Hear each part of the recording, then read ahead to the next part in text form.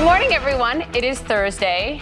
Friday Eve, sister. Yes, I am off tomorrow for my daughter's first play. This is very exciting. You're looking particularly beautiful this morning. Thank you. Oh, gosh, good to be so with you. Sweet. It's true. And we have a lot going on this morning, so let's get started with 5 things to know for this Thursday, June 1st. Oh, also my mom's birthday. Today? Happy birthday, Mom. Happy birthday. But this really significant news first here on CNN. Caught on tape, federal prosecutors have Donald Trump, in his own words, acknowledging he held on to a classified Pentagon document after he left the White House and told people he couldn't share it with them. This is first on CNN reporting. What does it mean for the investigation? And speaking of Trump, his former number 2, Mike Pence, about to officially take him on for the White House. Pence will officially announce his run next week, as will former New Jersey Governor Chris Christie. The House overwhelmingly passing that debt limit deal in a move to avert a national and global economic crisis. The fate of the bill, which of course garnered fierce backlash from the far right and the far left, well, its fate now lies in the Senate. And to basketball, the NBA Finals start tonight. The Denver Nuggets take on the Miami Heat in Game 1. Sex in the City fans, rejoice. Woohoo! The band is really getting back together. Samantha, in for the reboot. We're told it's only for one scene in the season 2 finale, but that still counts. What we know about Kim Cattrall's quick return, and just like that, CNN This Morning starts right now. I can't wait. I'm super excited.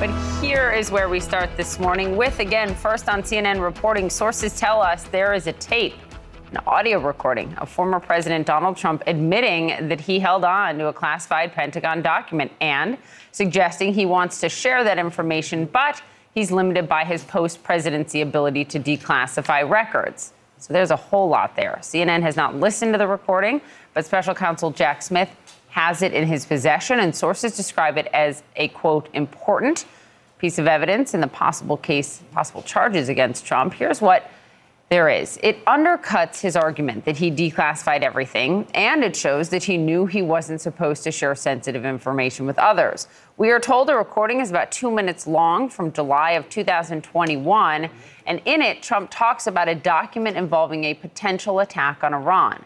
So Abby Phillip asked Trump attorney Jim Trusty about this last night. He deflected. Did you know that this tape existed? And are there others? I am not going to try a case based on the government leaks. CNN senior legal affairs correspondent Paula Reed helped break this story. Good morning to you. So walk us through what is in those 2 minutes. So let's set the scene here. This was a meeting that occurred at Trump's Bedminster Golf Club in the summer of 2021. And among the people in attendance were several Trump aides and 2 people working on an autobiography of former White House Chief of Staff Mark Meadows. Now, Meadows was not in attendance at this meeting, but during this time, Trump was in the habit of having his aides record conversations with journalists, writers, anyone working on a book. So he was aware that he was being recorded. And while we have not heard this tape, multiple sources have described it to us, and they say that on this recording, Trump makes it clear that he is still in possession of at least one classified document from the Pentagon describing a possible attack on Iran. Now, we're told that you can hear paper rustling as if he is waving some sort of document, but it's unclear if it's the document he is referring to or something else for theatrical effect. But most importantly, for investigators, on this recording, Trump is heard acknowledging the limits of his ability to declassify materials once he was out of the White House, which of course undercuts every public defense he and his attorneys have provided for why he was still in possession of some of the nation's most sensitive secrets. And Paula, this is really significant, I would say, for 2 reasons. Number one, because we're talking about a recording, not simply witness testimony, but also because of what it shows based on the other public comments that have been made by the former president and his legal team. That's exactly right, Erica. Over the past year, he and his attorneys, they've given various, at times conflicting explanations for why he did not intentionally retain this sensitive information. They've said that he had a standing declassification order, so anything that left the Oval Office was automatically declassified. He told Fox News that he declassified things just by thinking about doing so. But his lawyers have also told Congress that he was only in possession of these materials because it was so chaotic at the end of the administration and he wasn't aware. But this recording, it really shows that none of those statements are true. And this also exposes the true legal jeopardy that the former president is facing. Also important to note that most of the reporting up until now has focused on classified materials down in Florida at Mar-a-Lago. But here in this recording, it reveals that at least one classified document was up in New Jersey.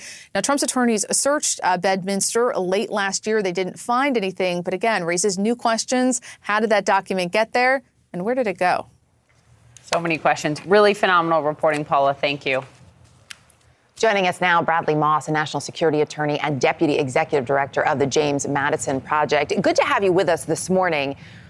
Based on what we have learned from Paula and her team's reporting overnight, what sticks out to you here? Are there potential charges that you see? Yeah, what sticks out to me is the comprehensive nature of this factual background that Jack Smith appears to have been compiling in the case that he does choose to bring indictments. We've always expected there would be an obstruction angle. That we've already heard tons of media reporting about. We've seen a lot about that in the search warrant back in August 2022. But this shows not just that Donald Trump had brought documents, classified documents to Mar-a-Lago, but he knew he had them. He knew that they were still classified, and he knew he couldn't disseminate them to other people. This goes to the intent. This underlies and undercuts the potential defense issue that he was going to raise of he had automatically declassified it or he didn't know. No. He clearly knew, and that is knowing and willful retention of national defense information. That's the Espionage Act provision right there. Yeah, let's talk about the Espionage Act and where that could play in, because I thought it was interesting last night. Former Defense Department legal expert Ryan Goodman brought that up to CNN. But before we get to that, listen to this sound. This is some sound of the former president talking about how he believes he could or did, he says, declassify documents. There doesn't have to be a process, as I understand it. You know, there's different people say different things, but as I understand, there doesn't have to be. If you're the president of the United States, you can declassify just by saying it's declassified, even by thinking about it. No, I don't have anything. I have no classified documents. And by the way, they become automatically declassified when I took them. When it comes to your documents, did you ever show those classified documents to anyone? Not really. I would have the right to. By the way, they were declassified what do you mean, not really? after. Not that I can think of. Can you talk about that? Because the reporting is that this memo has to do with Iran. And when you look at the Espionage Act, it prohibits the sharing of information that could harm the U.S. or give an advantage to foreign countries. How would a charge under the Espionage Act look? Yeah, so the Espionage Act predates the modern classification system. It came out of World War I, and it doesn't actually refer to classified information per se. It refers to national defense information. Now, generally speaking, whenever there is a prosecution for leaking or mishandling or stealing classified documents, they still use the Espionage Act and they demonstrate it qualifies as national defense information. But it doesn't have to be. But here's the thing. Donald Trump has a slight bit of truth in his statements, and this is the most dangerous place for him. Yes. When he was president, he had all kinds of authority to declassify documents, but the courts have weighed in saying there has to be proper declassification. Every single time it's been handled, there has to actually be the demarking, the note of the documentation of the declassification. He can't just walk off with it as he flew down to Mar-a-Lago and say it's declassified. It's not the way it works. He understands a small bit of the legal theory, and he's taken that to the extreme, and that's going to be his undoing here. Be his undoing in terms of all those past statements there. What about what we've heard from his attorneys? Because what's interesting, too, is his attorneys have avoided saying, it seems, as much in court that he followed every single legally mandated procedure. They've been very careful, understandably, on their language. Yeah, so this legal defense that we've been hearing on TV, and I heard James Trusty last night saying, I'm not trying this case in the media, as he sat there very long with your colleagues last night and tried it in the media, is what I would describe as a political set of talking points masquerading as a legal defense. He's not going to say just how, on point, how much did or did not happen, probably because he doesn't really know one way or the other. But these are arguments they're not likely to make in court because they would face potential ethical issues if they were to misrepresent things to the judge. That's why they refused to do so when dealing with the special master, where they kept balking and refusing to indicate whether or not Trump had actually declassified these documents and if they could prove it. They don't want to get to that point because they don't ultimately have anything other than Trump saying, yeah, I looked at them and said in my mind, oh, it's declassified. They know that's not going to work in the end, but they can play this game on the media in the interim. Bradley Moss, great to have you with us this morning. Thank you. The race to avoid a catastrophic U.S. default is now in the hands of the U.S. Senate. Last night, House lawmakers voted to raise the debt limit through the end of the year. Yeas are 314, the nays are 117. The bill is passed. Without objection, a motion. That 117 voting no was made up of 71 Republicans and 46 Democrats that voted against the bill, arguing there were just too many concessions given to the other side. Now the Senate has until Monday to get this thing to the president's desk before the U.S. could default. Our Lauren Fox following all of this on Capitol Hill. So it's through the hurdle of the House, now to the Senate. We've heard senators publicly saying they'll oppose it, like Bernie Sanders, but in the same breath saying, but it will pass. I'm just essentially saying this because I don't believe in it.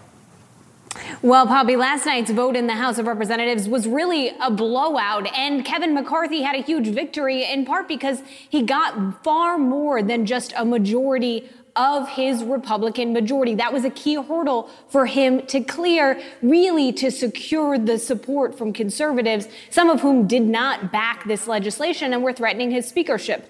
Now the hope from Republican and Democratic leaders in the Senate is that momentum is going to follow across the Capitol and really put them on a path to pass this very quickly. That is the hope, in part because we are bumping up against that deadline on Monday of June 5th, when the country could default on its debt. A couple of things at play here right now. There are a number of Republicans and Democrats who remain undecided about this legislation. There's also a huge question of how quickly the Senate is going to move. You heard yesterday from Minority Leader Mitch McConnell that he was hopeful that they could put this in motion and pass it as soon as Thursday or Friday, but you have to get a time agreement. And there are a number of members who want to have amendment votes. The big question and the big problem for an amendment vote is none of them actually can pass. Otherwise, you have to send this back over to the House, and you are in a position where you would definitely miss that Monday deadline. So they have to have a couple of amendment votes. They have to get some kind of time agreement. How quickly that all comes together today, that is a huge question, and we're going to be watching very closely on what happens next. Poppy? No break for Lauren Fox as she tracks it all. We appreciate it. Thank you. Overnight strikes in Kyiv have killed 3 people, including a child. We're live in Ukraine as talks of the country joining NATO ramp up. Plus, what CNN sources are saying about Mike Pence's plans to join the 2024 race for the White House.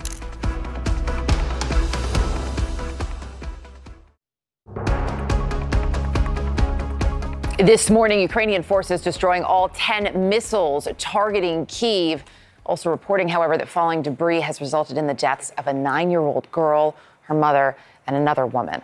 Ukraine's Minister of Internal Affairs says all 3 deaths were tried to enter a bomb shelter that was closed. You may recall Russian President Vladimir Putin has said he launched this invasion to stop NATO from getting closer to the Russian border. Well, now NATO's Secretary General Stoltenberg says that is exactly what will happen. As late as last year, all allies agreed that Ukraine will become a member of this alliance.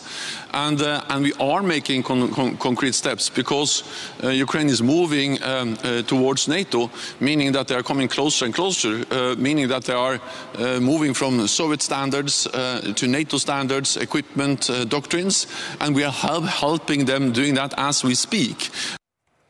CNN's Sam Kiley joining us this morning live in eastern Ukraine with more on this. So first, Sam, let's talk about those attacks overnight on Kyiv. What more are we learning? Well, we understand, Erica, that these 10 missiles were shot down over the Ukrainian capital after a brief sort of nearly a day-long lull in which there'd been no attacks. That was the first day that there'd been no attacks, more or less, for about 2 weeks in the Ukrainian capital, which has been the focus of attention of the Russian bombardment. But tragically, 3 people killed. And a number, well, they were all killed and a large number injured when they found themselves locked out of a significant bunker. Now, these are Soviet-era bunkers that are built around the city, very frequently close to or underneath the tower blocks and residential blocks. But for reasons that are now subject of an official investigation in Kiev, more than a year after the war, somebody had locked the door, trapping people outside, and then tragically they were hit by debris descending. This all coming on a day in which the Russians continue to be under pressure too. They are saying in Belgorod province in the south of Russia, on the northern border with Ukraine, that a large number of villages along the border are being evacuated. More than 300 children they're talking about evacuating women.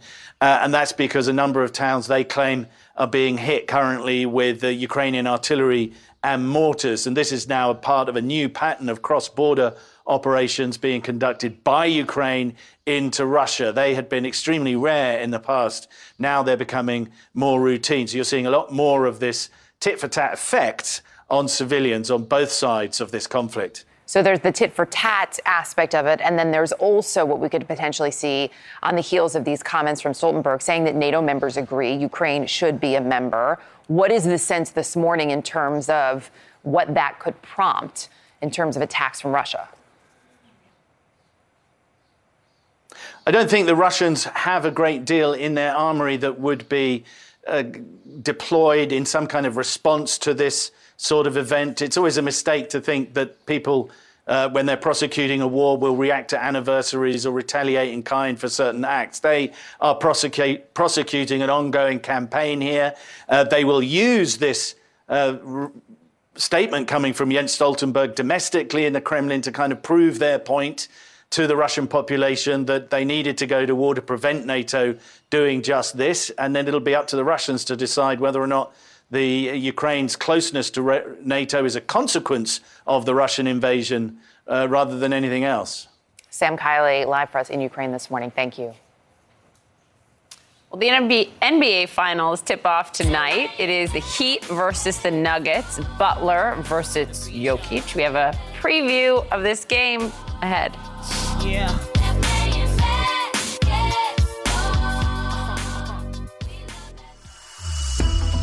More CNN This Morning to come after the break.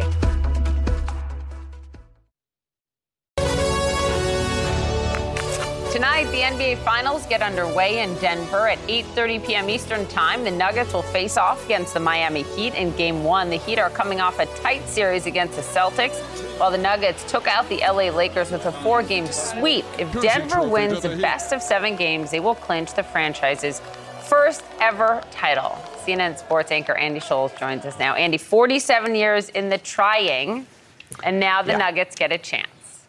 Yeah, so you know their fans are excited. Good morning, Poppy and Erica. Yeah, and the Denver Nuggets, they are well rested for their first NBA Finals in team history. They haven't played in 9 days since sweeping the Lakers, while the Heat, they haven't had much rest at all after beating the Celtics just on Monday. Miami also going to have to deal with that altitude there in Denver, where the Nuggets haven't lost a playoff game yet this year. They're a perfect 8-0 at home. The Nuggets, they're the 1 seed. Heat, the second 8 seed ever to make it to the finals. Denver, 4-1 favorites to win it all, but their superstar Nikola Jokic, well, he isn't taking Jimmy Butler and this Heat team lightly. This is going to be the hardest game of our life, and we know that, and we are prepared for that. We are preparing and prepare for that. So I think there is no favorites, and definitely I think we are not favorites in this series. The guys that we have on this team, on this roster, can really play some high-level basketball, and we're going to stay confident because, like I said, we're in the grind every single day. Guys have been out of the lineup all year long. Guys step up, fill in, and do that job. So we're never going to be surprised. Man, it is a great time to be a fan in the Miami area as they are in both the NBA Finals and Stanley Cup Final. 5 metro areas have made it to both at the same time. Most recently, the New Jersey Nets and Devils back in 2003, but no one has ever been able to complete the double and win them both. Game 1 of Panthers and Golden Knights in Vegas, Saturday night. Puck drops at 8 Eastern on our sister channel TNT for that one. But tonight we get to see Nikola Jokic on the biggest stage for the first time ever. And guys, his rise to stardom is one of the biggest we've ever seen in NBA history. He was the 41st pick in the second round back in 2014. The ESPN broadcast went to a Taco Bell commercial during his selection. I think it's safe to say that we will never have a 2-time MVP in history of the NBA that's ever drafted again during a Taco Bell commercial. Oh my gosh. That's how special Jokic is. That I agree, he's special, and you know why. But I think also, wasn't Tom Brady like the 99th draft pick or something like that? Yeah, he was also a 6th-round pick. So yeah, these things do happen, I guess. And they make for great stories. Yeah, great stories. There we go. Andy, appreciate it. Thank you. All right. The 2024 candidates are hitting the trail. The stops they're making as the GOP field gets a lot more crowded this morning. Also this, why the Pentagon is canceling what would have been an Air Force Base's 3rd annual drag show.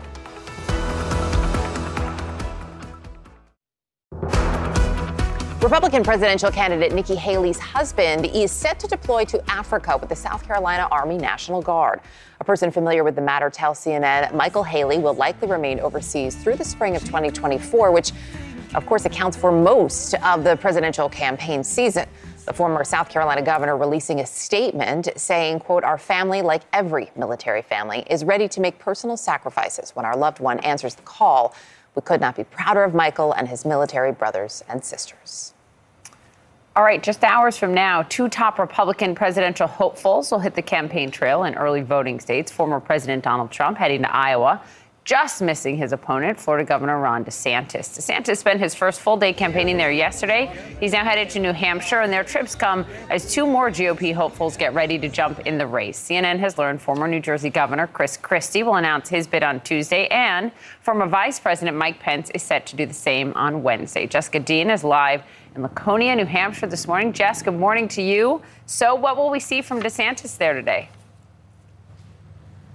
Good morning, Poppy. We expect to see him doing the traditional campaign swings all through New Hampshire. And he was here not too long ago, roughly about a month ago, where he headlined the dinner, the annual fundraising dinner for the state GOP party. And he broke some fundraising records. It was the biggest fundraiser they'd ever had. So we're going to see him doing multiple swings through New Hampshire. This follows the similar playbook in Iowa yesterday, as we really see his campaign taking shape and seeing him really maximize this first week of being out on the campaign trail in these early states, which will be so important there in the beginning of the primary season. So we expect him to spend a lot of time in these states. And to boot, he'll be circling through South Carolina tomorrow and then back to Iowa for this weekend. We are also seeing him kind of road test some new policy ideas as he's out on the road talking to voters. One would be to give back pay to members of the military who re-enlist who left after and will re-enlist after leaving due to the COVID-19 vaccine policy. Another would be for universities to pick up the tab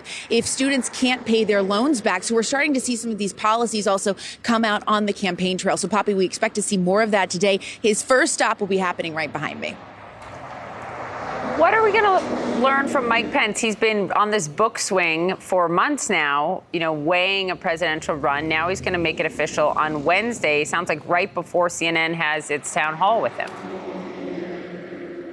Right. And so, as you mentioned, this GOP field is getting ever more crowded. We're seeing more and more people jump in. He's going to get in on Wednesday. Of course, a lot of eyes have been on him as he's been on this book tour and really keeping himself in the spotlight as he contemplated whether he would get in or not. So we expect to hear his reasoning behind getting in. And of course, he's kind of orchestrated all of this with the announcement, with a video, all in Iowa. And then our town hall will take place later that night. And of course, that comes the day after former New Jersey governor and former GOP presidential hopeful Chris Christie gets in the race. So, Poppy, a potential debate stage getting more and more full as the days go by. Am I seeing images of 2016 in my mind, and a whole lot of them on the debate stage? Jessica, thank you for the reporting. Yep. As we just mentioned, our very own Dana Bash will moderate that CNN Republican town hall with former Vice President Mike Pence. It is Wednesday, 9 p.m. Eastern, right here on CNN. And then before that, this Sunday at 8 p.m. Eastern, join Jake Tapper as he moderates a CNN town hall with former South Carolina Governor Nikki Haley. This morning, the Pentagon is ordering a Nevada Air Force Base to cancel a drag show set for today. This, of course, is the first day of Pride Month. Defense Secretary Lloyd Austin has spoken in support of Pride Month in the military. A Pentagon spokeswoman, however, says he has now drawn a line at allowing shows to be hosted at military bases because, we're quoting here, hosting these types of events in federally funded facilities is not a suitable use of DoD resources. CNN's Natasha Bertrand joining us now live from the Pentagon. So what's, I think, perhaps even more interesting, Natasha, is that Nellis Air Force Base has already hosted 2 drag events in the past. Third time is not the charm here. So why the about face from the Pentagon in 2023? Yeah, Erica, so this would have been the 3rd drag show that Nellis Air Force Base in Nevada would have hosted in celebration of Pride Month. They have done this numerous times before. But this year, the Pentagon actually stepped in to cancel it. It had already been approved by Air Force leaders, and it was set to move forward. But when Secretary of Defense Lloyd Austin found out about it, the fact that it was moving forward, he stepped in and he ordered that it be canceled. Now, this obviously comes at a moment when these kinds of drag shows are becoming politically contentious, with conservative policymakers, Republicans on the Hill, arguing that these military bases should not be hosting these events because they should not be essentially using taxpayer money to fund them. And we should play a clip from the House Armed Services Committee hearing on March 29th when Representative Matt Gaetz, a Republican, questioned Austin and Joint Chiefs of Staff Mark Milley very angrily about these drag shows that have been taking place on bases across the country. Here, take a listen. At Nellis Air Force Base, you had the Drag You Nellis on June 17th. Who funded these things, Mr. Secretary? Listen, drag shows are not something that the Department of Defense supports or funds. So. But wait, why are they happening on military bases? I just showed you the evidence. Why are they happening? I will say again, this is not something that we support or fund. That's the first I'm hearing about that kind of stuff. I don't read those news stories. I don't know what you're talking about. I'd like to take a look at those because I don't agree with those. So as you mentioned, Erica, Austin has spoken out in support of Pride Month in the military before. He has said, quote, LGBTQ plus citizens have fought to defend our rights and freedoms from the founding of our nation to the Civil War and beyond. But obviously, given the politically contentious environment and his testimony that where he specifically said that the military does not support or fund these kinds of drag shows on bases at this time, the military wanted to make sure that that his testimony was accurate. And so now what we're seeing is, according to an Air Force official, they say that consistent with his congressional testimony, the Air Force will not host drag events anymore at these installations or facilities. Erica. Natasha Bertrand, really appreciate the reporting this morning. Thank you. All right, ahead. This is so fascinating. Could a very popular weight loss drug also help people stop smoking, stop drinking, stop biting their nails? What researchers say about addictions and Ozempic. Plus, Samantha Jones is back, my friends. Kim Cattrall reprising her iconic Sex and the City role. I am so sick of these people with their children. I'm telling you, they're everywhere. Sitting next to me in first class, eating at the next table at John Show. Look at that. This place is for double cappuccinos, not double strollers.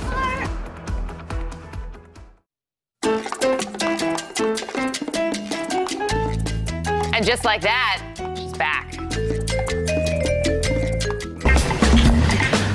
Honey, you put up a very good fight, but you have no idea who you're dealing with. Actress Kim Cattrall returning to her signature role of Samantha Jones, the sexually voracious publicist from Sex and the City. She, of course, played Samantha for 6 seasons and in 2 movies, but then famously declined to appear in the first season of the reboot series, And Just Like That. Media reports say her cameo for season 2 was secretly filmed in March in a parking garage here in New York, in Queens. Seems like exactly where you'd find Samantha. Not at all where I thought I would find Samantha Jones, more like at Bergdorf Goodman. But, you know, there's that. Okay, next to this story that we love. From flight attendant to best-selling author, TJ Newman is making waves as a female author entering the airplane action thriller space. Her first best-selling novel, Falling, garnered so much success. The book will soon be adapted into a motion picture from Universal Pictures. And now, just in time for summer, TJ is out with a new edge-of-your-seat thriller called Drowning, The Rescue of Flight 1421. And she joins us in studio this morning. Good morning. Good morning. We love your story. It's about hope. It's about perseverance. And we'll get to all that in a moment. But let's talk about the new book, because just reading snippets of it, it does have people on the edge of their seat. Here's part of it. 6 minutes and 37 seconds after the flight had taken off, Flight 1421 crashed. From the moment of impact until the plane came to rest was 9 seconds, and somehow the plane was still in one piece. The passengers who'd survived the crash thought it was a miracle. They thought they were the lucky ones. They had no idea the worst was yet to come. Da-da-da. Tell us about it. That's what the book is. It's a flight from Honolulu to San Francisco that crashes into the ocean 6 minutes after takeoff. The passengers evacuate until an explosion forces those who didn't get out in time to close the doors. But it's too late, and the plane floods and sinks, with 12 people trapped inside, including a father and his 11-year-old daughter. And now their only hope at survival lies with an elite rescue team on the surface led by her mother and his soon-to-be ex-wife. Ooh. Wow. Ooh. Told you. I know. The da-da-da is so perfect. As Poppy said, we're super excited about the book, but I think what we both really love is your story. The fact that you didn't give up on this dream. You were rejected famously 41 times, your first book. And yet, I love in the latest review from the Washington Post for this book, they write, the expertise displayed in her first book was no fluke. You had that fear as a first-time author that maybe this was a fluke. It was not. How does it feel to see that in print? It's so validating. I worked so hard on this book. I worked so hard on the first book. I worked so hard on this book because I wanted to prove to myself and to say thank you to everyone who read my first book and loved my first book and told me that they loved it. And to have the privilege of their time and attention was not something I take lightly or for granted. And I wanted to give them the best story that I possibly could. And to be here sitting with you on CNN talking about it, it's surreal. You know, when I came from the airport last night, the cab drove past, the old crew hotel where I stayed as a flight attendant. And then it drove past the old apartment in Queens that I lived in when I was a struggling actor in New York and just getting rejected. And I just kept thinking, I'm going to be on CNN in the morning talking about my book that I wrote. And it was driving past all those old memories. It's all just surreal. Where our viewers are looking at these pictures of you as a flight attendant over the years. I think we might have some photos of you in your actress days, back when you were trying to make it as an actress. And you wrote about this recently. You said, as a 20-something, I spent years pursuing my Broadway dreams in New York, which ended me with embarrassingly thin resume, buying a one-way ticket home to Arizona. And you slept on your twin beds as a child. And for years, you wrote figuring out my life on every to-do list you had. Talk to people who have that hope, but who haven't achieved it yet. I hope if there's one thing from my story that people can take away, it's that it can happen. If it can happen to me, it can happen to you. I didn't know anybody in publishing. I didn't know how to get a book published. I was just willing to do the work and then just kept researching and kept going until I got everything that I wanted. And it's been really, really nice to have sort of that response from people who have heard my story and who have seen that I didn't know anybody, I didn't have an in, and my whole background was in rejection. I submitted my first book to 41 different agents, and all 41 rejected me. And my 42nd was my one and only yes, but it only takes one yes, right? And so I hope if there's anything that people take from this, it's keep going. If it can happen to me, it can happen to you. It's great. You also wrote some really powerful words from Maria Shriver's Sunday paper. I would encourage people to read about paying it forward and being the example. and really owning your dream. It is such a treat to have you here this morning. We are so excited for your success and for this book. Can't wait for number 3. No pressure. Can't wait, no pressure. Number 3, congratulations to you. People write things down on cocktail napkins because they become a reality, right? That's part of your story on the flight, writing this down. Be sure to check out Drowning, the rescue of Flight 1421, available now. Just ahead, more on this first on CNN reporting. Federal prosecutors have obtained audio recording of former President Trump acknowledging he held onto classified documents. The legal and political implications are just ahead. Also, NASA holding its first ever public hearing on UFOs. We're going to talk to the chair of the NASA team studying them. That's next.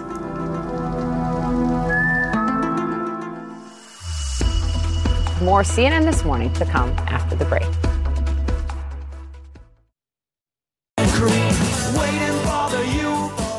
Are we alone?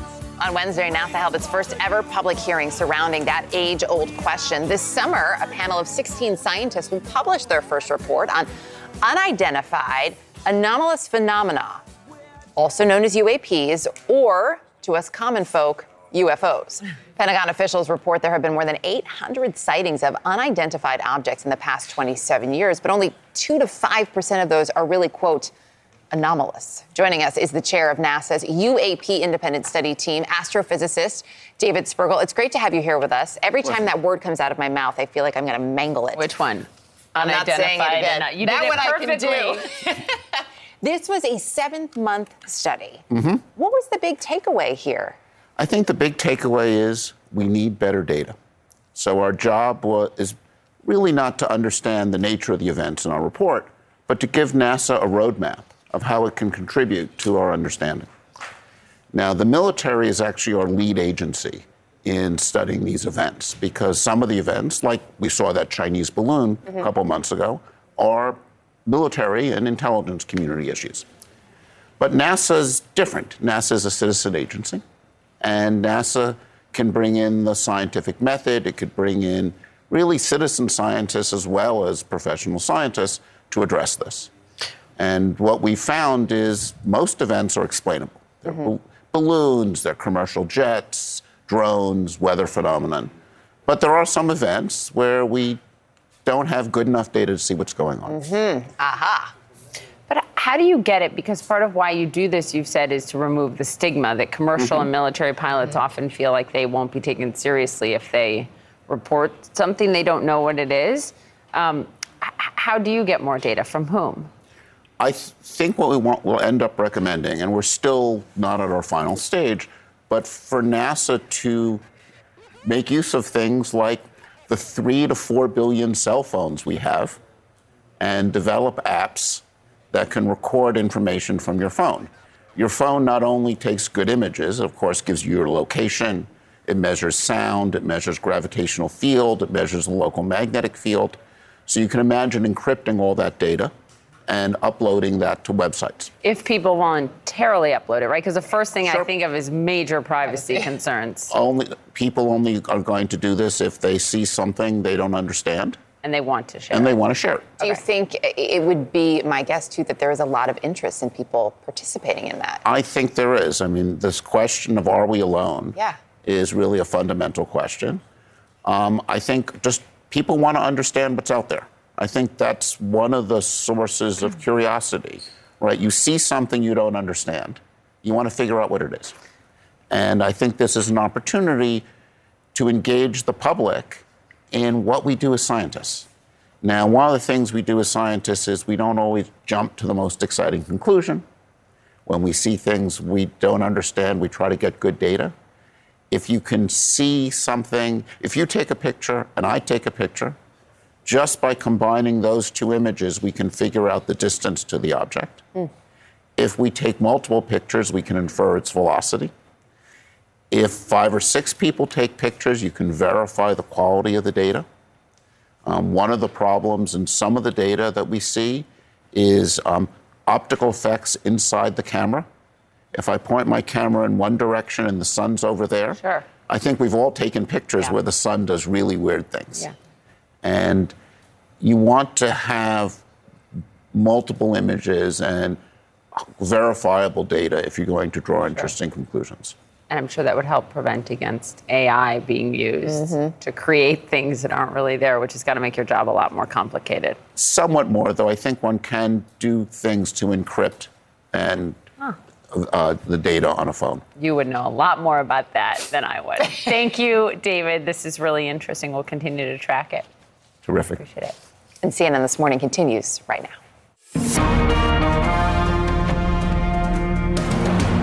Trump seems to indicate on this tape that he has taken it's a classified document and that he is limited to declassify something, which would undercut the argument that he's been making all along. They become automatically declassified when I took them. To be at a country club and be talking about plans for a possible military invasion. Recordings are like gold to prosecutors.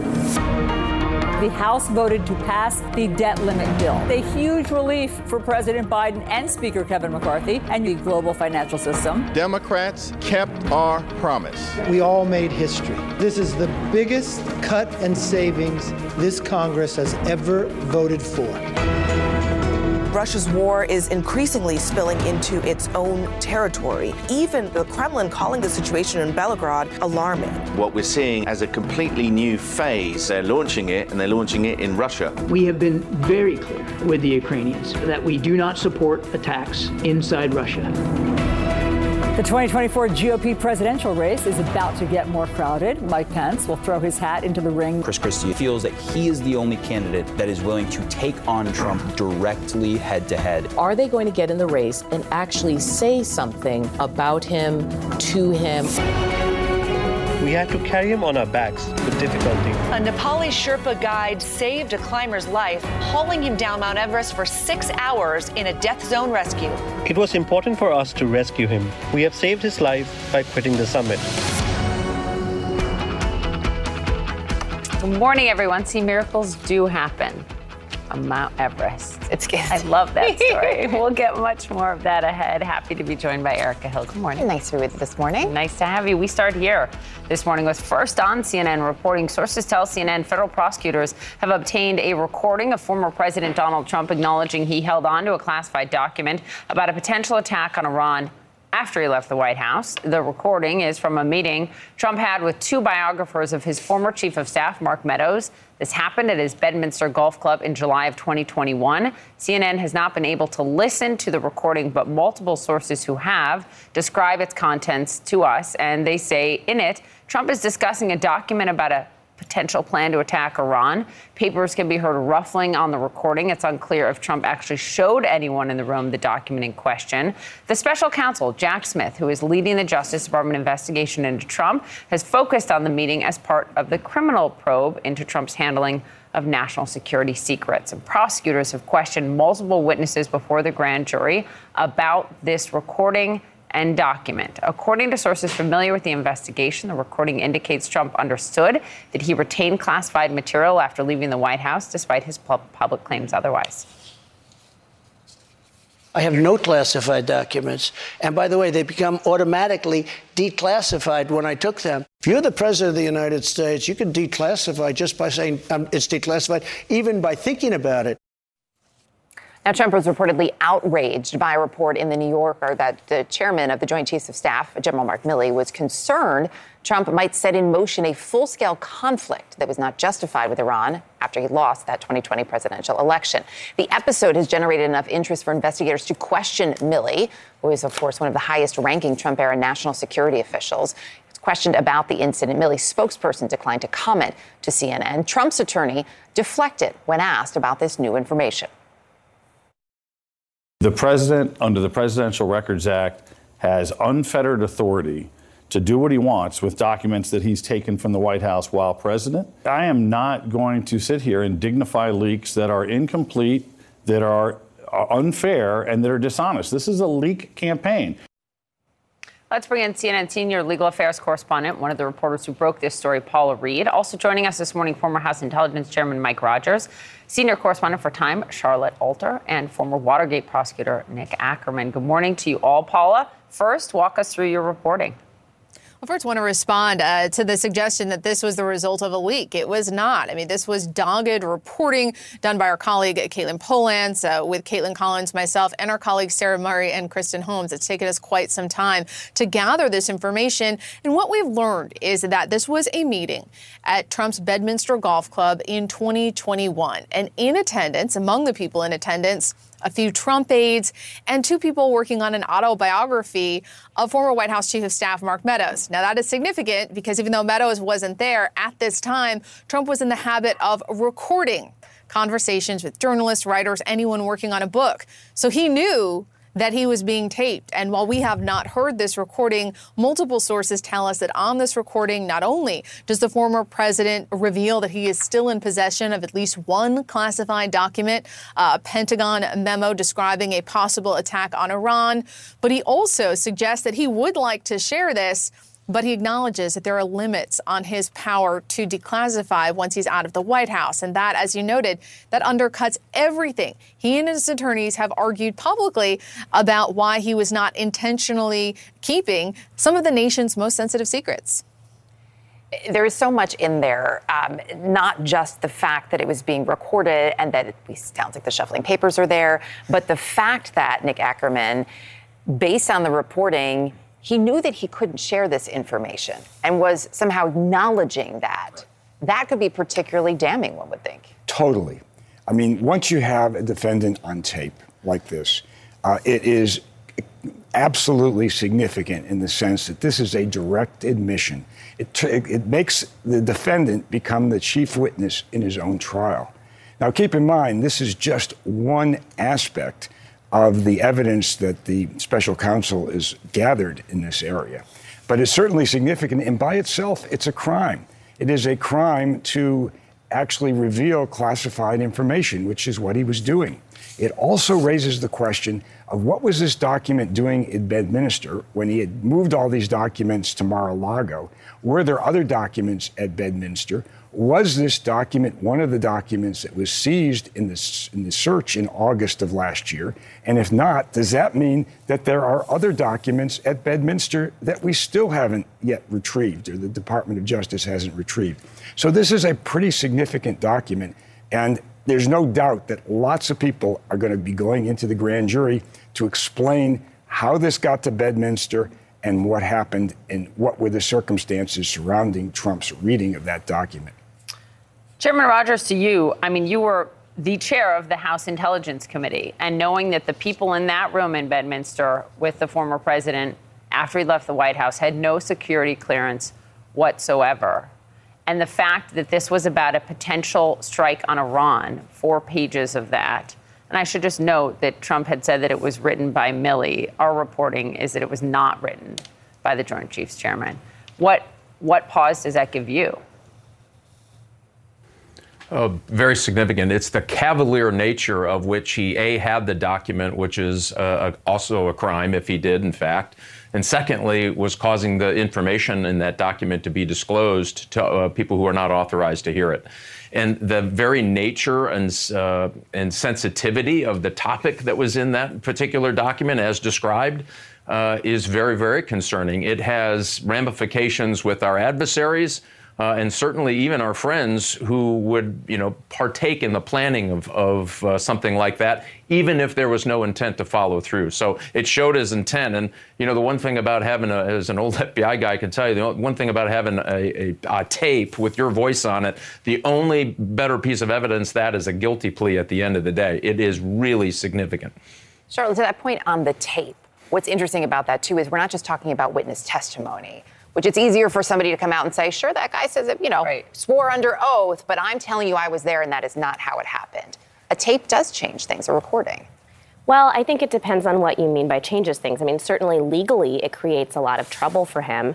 But with his voters, I'm not so sure that it's clear that it changes things for them. There have been other cases of Trump being caught on tape saying things that would potentially be considered to be disqualifying in an American presidential election. I mean, you remember there were tapes that were released during the 2016 election of him talking about grabbing women that didn't seem to bother his core base of supporters that much. So I think one of the things to remember here is that there is the legal implications for Trump, which are actually significantly different than the political implications for him, because the people that made Trump president have had 7 years to get used to ignoring stories like this. And I think it remains to be seen whether this is going to break through to them. Politically, but legally, Paula, not only are you a dogged reporter, you're a lawyer. Does this broaden the risk here for Trump beyond obstruction? Yeah, absolutely, Poppy. That's such a great question, because I think so many times, even on this show, we've talked about the legal jeopardy. And I have noted that a lot of the focus has been on obstruction, but this Justice Department has been reluctant to bring charges just of obstruction. They prefer to have an underlying crime charged as well, as sort of a belt and suspenders to have the strongest case possible. And I have cautioned that while there does appear to be some evidence that prosecutors are weighing about obstruction, it wasn't clear if they had enough to charge any of the underlying other crimes they were looking at. This changes that. Look, that'll be up to the special counsel prosecutors to decide whether they want to charge the former president or anyone else. But this reporting, what we've disclosed here, absolutely changes our understanding of the legal jeopardy facing the former president. I'll also note the other big thing it reveals is we've all been focused down in Florida on the classified documents that were found down there. But clearly, based on this new reporting, there's also at least one classified document that was in Bedminster. That we do know from our reporting the former president's lawyers searched there late last year and said they did not find anything. You know, picking up where Paula left off there, Nick, if we look at this, Bradley Moss in our last hour said to him, this is clearly a violation of the Espionage Act. You were saying that there is more legal jeopardy now in your view this morning. Would you agree with that assessment? Oh, absolutely. I mean, it's not only the possession of classified information, which he had, but it's also the dissemination of classified information. So you've got him violating 2 criminal statutes. And the jeopardy is heightened by the fact that it's his own voice on tape admitting to what he's doing. I mean, this is like what's happened now in Georgia with the 3 or 4 tapes they've got on Trump there, the tape they've got on him in the DA's case in New York. I mean, this is quite amazing that you've got 3 prosecutions going forward soon that have Trump actually as a star witness in each of those cases. You know, Chairman Rogers, I think it's interesting that this CNN reporting follows the really exceptional reporting by the Washington Post, you know, a week and a half ago or so, you know, laying out that the boxes with classified documents were moved at the direction of someone at Mar-a-Lago on June 2nd, the day before, your former FBI guy, the day before the FBI came down there to search. And it was known that they were coming. This wasn't the surprise August, you know, search. This was, they knew they were coming on the 3rd of June. The boxes were moved on the 2nd. When you tie that reporting to this reporting, what does it leave you with? Clearly, his intent was to disclose information and use it for his own personal gain, which I find disturbing. You know, classified information doesn't belong to any person. It belongs to the country writ large. And something as sensitive as this shows in his mind, and to me, that he holds these things as a trophy. And from the description of the tape, you know, he holds it as, this is why I'm special. I have this information. It makes me special. And I'm willing to share it with you. I don't know if I can show it to you. And so you don't know if he had follow-up conversations on it. So the pattern of activity here clearly shows he had the intent to take these things not for any good purpose, but for a purpose other than that. And again, I think he thinks of these things as a trophy. I think he thinks that he doesn't have to follow the rules on classification. And that's dangerous because of the seriousness of what was in this document, clearly. And if you have the Joint Chiefs of Staff, which, you know, given all of the things going on in the world, has to go down to the grand jury to testify about this particular document at this particular time, it shows you, A, the severity of it, and why it's dangerous to have people who don't respect or understand the importance of classified information and why it needs to be classified. Charlotte, to your point, there are the legal and the political, right? This morning, we are really focused on the legal for obvious reasons. And yet when we look at the political implications, when we look at how the former president will be responding here and whether or not it sticks, there's also the history of the comments that have been made. I know in the past there have been comments that the president made that they were then contradictory. Does this change anything based on the evolution that we've seen from him in terms of what he believes he can do with classified documents? Has any of that broken through? I mean, I really think that there's sort of 2 universes of people here who are voting. There's the people who are paying attention to this story and who understand the legal implications of it and the nuances of it and understand why taking classified documents is not okay. And then there are voters who are just not going to believe anything that Trump is accused of. And it's very, very difficult to penetrate that. They've had 7 years, really, since 2016 to develop that worldview.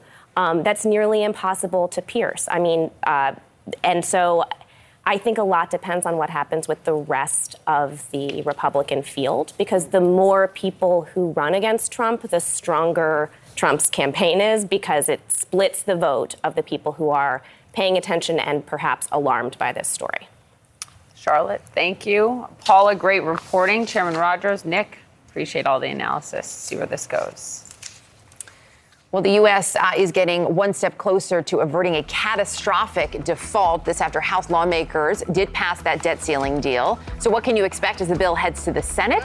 That's next. Also, Amazon settling 2 federal lawsuits for violating the privacy of Alexa and Ring users. A major price tag for the tech giant ahead.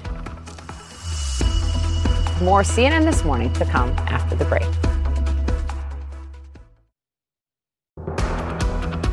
This morning, the debt ceiling deal heading to the Senate after House lawmakers overwhelmingly passed the bill on Wednesday. And with this Jay's despair, of course, before a potentially catastrophic default. The high-stakes negotiations over the bill have been a critical test for House Speaker Kevin McCarthy, who took a victory lap after that deal passed the House. I wanted to do something no other Congress has done, that we would literally turn the ship. That for the first time in quite some time, we'd spend less than we spent the year before. Tonight, we all made history, because this is the biggest cut and savings this Congress has ever voted for. And it's not that we're just voting for it. This is going to be law. CNN's Lauren Fox is live on Capitol Hill this morning. I feel like you've moved in there, Lauren. So we are halfway there. The big question this morning, of course, will this pass in the Senate?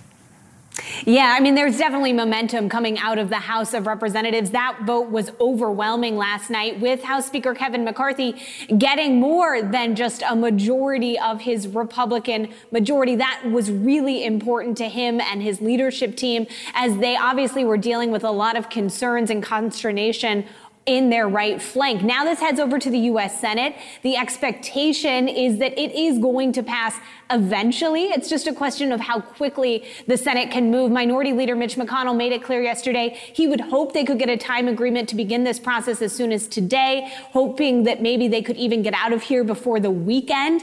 Senators always are motivated by those jet fumes, usually on Thursday afternoons, but they do need to get some kind of time agreement. And already you're hearing from a number of Republicans and Democrats who want to have votes on amendments. Here's the key issue, though. None of those amendments really can pass, because otherwise they'd have to kick it back over to the House of Representatives. That would push you past the Monday, June 5th deadline, where Janet Yellen says the country could default. So this is going to be something that moves hopefully quickly out of the Senate. That is the expectation of leadership, but they do have to secure that time agreement first. We're going to be watching for that and any signs of white smoke coming out of the Senate later today. Yes, Erica. so watching for those indeed. Lauren, appreciate it. Thank you. Joining us now is Harvard economist Jason Furman. He was a top economic advisor to President Obama, was at the negotiating table in 2011 in this debt ceiling fight then, when we came within 72 hours of default. Jason, good morning, and thanks for joining us. Morning. First of all, Kevin McCarthy's claim that this is historic and it's the biggest cut in savings Congress has ever done, and it's law, essentially saying you can't change it. Does that all add up? Not really, but look, I'm glad he thinks it. I'm glad he's able to say it. I was glad he got 2/3 of his caucus, but no, that's not close to true. You have some interesting analysis that struck me, and it's different than what a lot of other economists are focusing on, because you really point to, even if they pass the Senate, even if this gets done by Monday and signed, the economic turbulence it's already caused. Explain. Yeah, look, this outcome is fine. The process was terrible. You saw, jitters in markets. You saw a pretty much historically unprecedented rise in the cost of insuring against a default on the U.S. debt.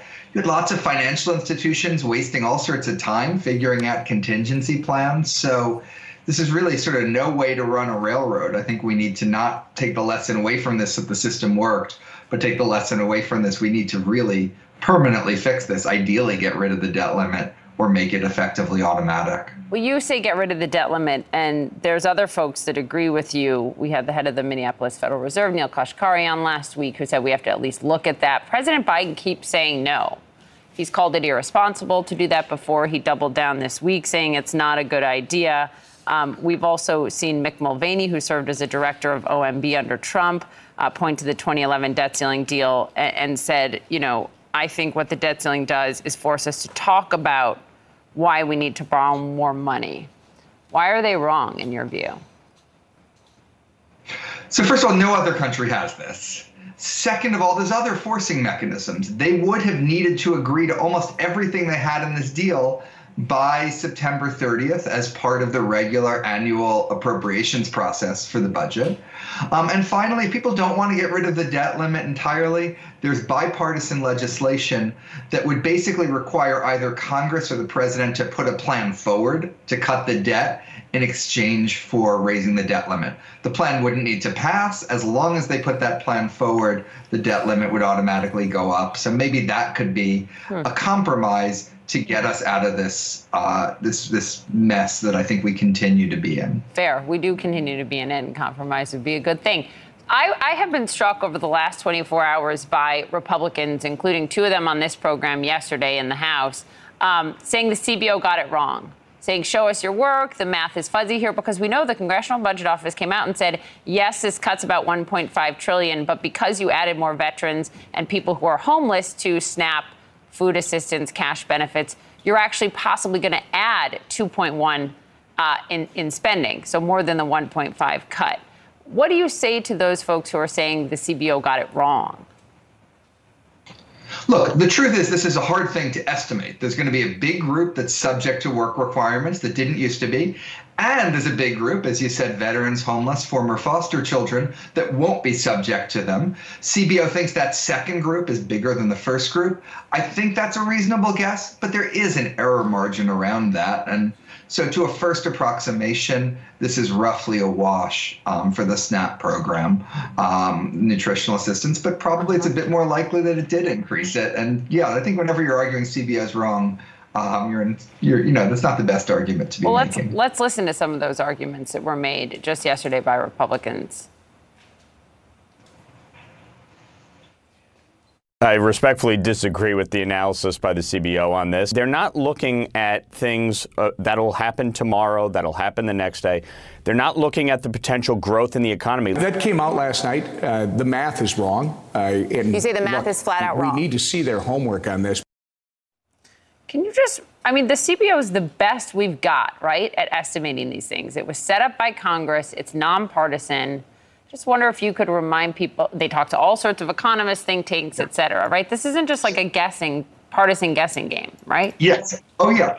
No, CBO has an enormous amount of data that it's relying on. It is doing a lot of math. I don't think either of the people you just showed in interviews there had done any math at all on this question. They just had an answer they were hoping was true, but hope isn't a great strategy to estimate things. So by the way, stepping back, let's understand why we're in this position. The White House had negotiators that were steeped in the details of this program and really cared about the outcome. And when you have both of those, you do better in a negotiation. I don't think this surprised the White House. I think they knew exactly what they were doing when they struck this deal. And I think to the degree they got the better of some parts of it, it shows their preparation and their caring really paid off. Just quickly, Jason, though, do you think that with hindsight, which is always helpful, do you think the White House should have sat down with Kevin McCarthy a lot sooner on this? Look, I think it all worked out fine. I think it was a little hard to explain why they weren't sitting down with him at an earlier stage. I think there's arguments on both sides. I probably would have been in favor of them sitting down, but, I might have been wrong. Right, but you say it all worked out fine, but you point to the market turbulence it caused because we came to the brink again. Yeah. So There's that. Right. The question is, could the Republicans especially, or any side really, have agreed to something with 3 weeks to go when all their members would say, oh, no, take another week and get a better deal. We're not voting for this yet. So I don't know. Something about getting to the 11th hour is something Washington's particularly good at, I suppose. Jason Furman, thank you very much. Good seeing you. Seeing you, Erica. Power of the 11th hour in Washington. It is real. Poison in every puff. The new way Canada is urging people to put out their cigarettes. Plus, studies show drugs like Ozempic can not only help with weight loss, new research shows they may help curb addictions. A CNN medical report is next.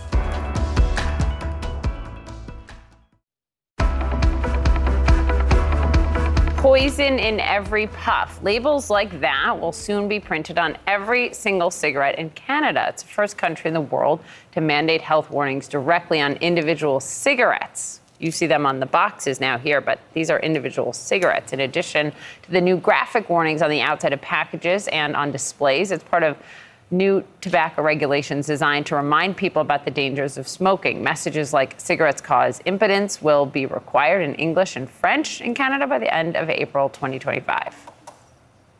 Researchers are studying whether Ozempic and other drugs like it could help curb addictions. So the use of Ozempic has soared over the last year. It's a prescription medication, which of course was aimed initially at treating type 2 diabetes, but many people say they take it instead to lose weight. And now doctors report they're finding some other unintended side effects of the positive variety. Yeah. CNN's Meg Jarrell is here. So some patients now telling their doctors that they no longer want to smoke. They don't feel like drinking anymore.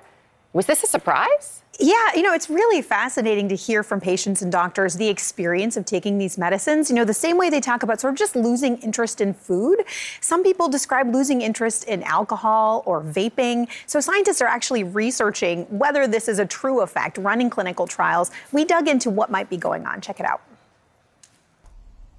These days, Sherry Ferguson has swapped her vape pen for an Ozempic pen. I thought, I'm not enjoying vaping, so I may as well just put this into the battery bin at work and I'll see how long I can go without it.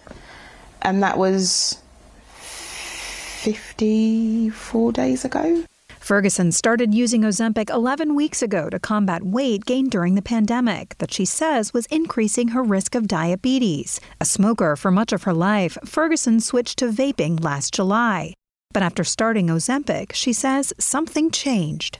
It's like someone's just come along and switched the light on and you can see the room for what it is, and all of these vapes and cigarettes that you've had over the years, they don't look attractive anymore.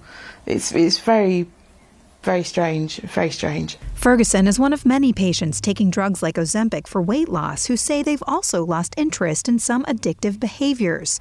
Doctors told CNN that patients most commonly report an effect on alcohol use. It may be because these drugs in a class known as GLP-1s have an effect not just in the gut, but also in the brain. It's something being studied at the National Institutes of Health, where researchers just published a paper showing semaglutide, the active ingredient in Ozempic, reduced what they called binge-like alcohol drinking in rodents. We believe that at least one of the mechanisms how these drugs reduce alcohol drinking is by reducing the rewarding effects of alcohol, such as those related to a neurotransmitter in our brain, which is dopamine. So these medications are likely to make alcohol less rewarding. And it's not just alcohol and nicotine. Patients have even told The Atlantic it had effects on behaviors like nail biting and online shopping. There is a lot of overlap on the neurobiological mechanism that regulate addictive behaviors in general. So it's possible that medications like semaglutide, by acting on this specific mechanism in the brain, they may help people with a variety of addictive behaviors. Clinical trials in humans are needed to prove that. One set is underway at the University of North Carolina, looking at semaglutide's effect on alcohol and tobacco use. Sherry Ferguson says Ozempic has helped her lose 38 pounds. Even better, she says, is how it's made her feel. The weight that it takes off your mind is far greater than any pounds that can come off your body. Now, we reached out to Novo Nordisk, which is the maker of Ozempic, and Wegovy, its sister drug, and also Eli Lilly, which makes a similar medicine.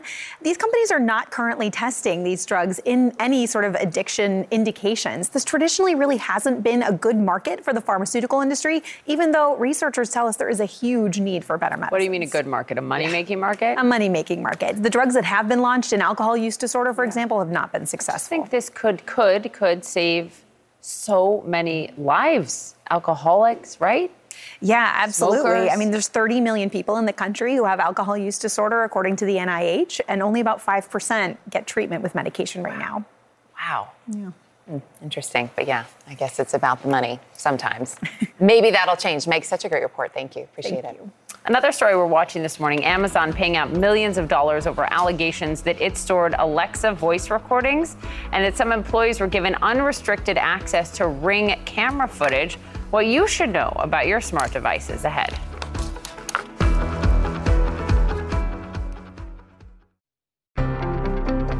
Welcome back to CNN This Morning. JP Morgan Chase CEO Jamie Dimon denying under oath that he ever met or talked to Jeffrey Epstein or that he discussed any of his bank accounts. That is according to a transcript that was released yesterday from Dimon's deposition on Friday. It's in connection to a lawsuit brought against the bank by victims of Epstein and the U.S. Virgin Islands. They are alleging that the company knew about the sex trafficking allegations against Epstein, but still continued to do business with him. I asked Dimon about this in an interview we did in the beginning of April. This was weeks before his deposition. And according to the transcript of the deposition, lawyers for the plaintiffs played portions of that interview when they questioned Dimon. Here it is. I want to ask you about something that is in the news, that JP Morgan is in the news about a former client of yours, and that is Jeffrey Epstein. JP Morgan's being sued now by the U.S. Virgin Islands. They're alleging that your bank helped facilitate payments to Epstein's victims and benefited from human trafficking while ignoring warnings. Do those allegations have merit? So I cannot talk about current litigation except to say that whenever these things come up, we have some of the best lawyers in the world, compliance, out of the DOJ, out of SEC enforcement divisions, who review all of these things and make decisions at the time based on what they know, as best as they know. You're going to be deposed, we've learned now, in this case in the spring. In retrospect, Jamie, do you think JP Morgan should have acted more quickly after Epstein pleaded guilty to one of these charges in 2008, because he was your client for 5 more years? Hindsight is a fabulous gift. Well, the lawyers then asked Dimon what information he did have about Epstein and JP Morgan's handling of his accounts, to which Dimon replied, "I knew very little about any of this until this case was opened. And then, of course, I've learned quite a bit since then." According to the lawsuits, Epstein was a JP Morgan client from 1998 until 2013. Epstein was indicted on a prostitution charge in 2006, pleaded guilty in 2008, but spent very little time in jail. And then in 2019, the Epstein scandal broke. He was arrested on federal sex trafficking charges. He died by suicide while detained. Dimon says he only heard of Epstein after that 2019 news broke. Joining us is Khadija Safdar. She's the Wall Street Journal reporter who's been covering this story from the very beginning. Really important reporting, including yesterday, you reported that a former JP Morgan Chase executive, Jess Staley, had said that he did actually communicate with Dimon, talk to him about the bank's business with Epstein, that they had had these conversations, which appears to be in direct conflict with what we heard from Jamie Dimon in that deposition.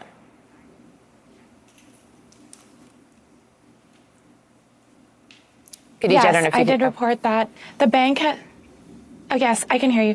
The bank said the statements were false, and keep in mind that the bank has sued Staley and sought to pin the relationship on him.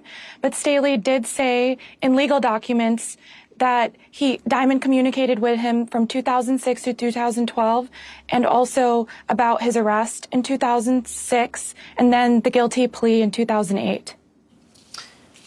This is a 415-page deposition, some of it redacted, but a lot of it not redacted here, and it brings up other high-ranking executives at JP Morgan. What was your big takeaway from reading this?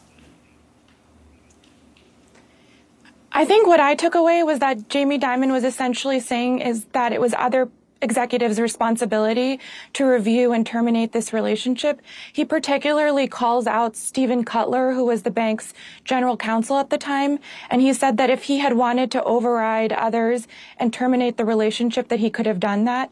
He did say that he respects Cutler and that he thought he was trying to do the right thing. He also calls out other executives as well for being able to have that ability to terminate the relationship. To your point about Cutler, because that's what was striking to me about your reporting in the paper this morning, because lawyers point in this deposition asked Jamie Dimon about an email from 2011, which Cutler, who is a top lawyer at the bank, whose office used to be right next to Jamie Dimon's, 2011, while he's working at the bank, this lawyer writes to others at the bank about Epstein, quote, "This is not an honorable person in any way. He should not be a client," showing knowledge of issues there. But and the arrest that was made in 2008, but they kept him as a client until 2013. Is the big question now, did Jamie Dimon know any of that? And he's saying under oath he did not. Yeah, he contends that he did not. But that is bewildering that he wrote that email essentially saying that this person shouldn't be a client in 2011. He was asked about it. Jamie Dimon was asked about it, and he did say at that time that Cutler could have overrode others at that time and decided ultimately to terminate the relationship. And I think he's just essentially putting the responsibility and onus on him.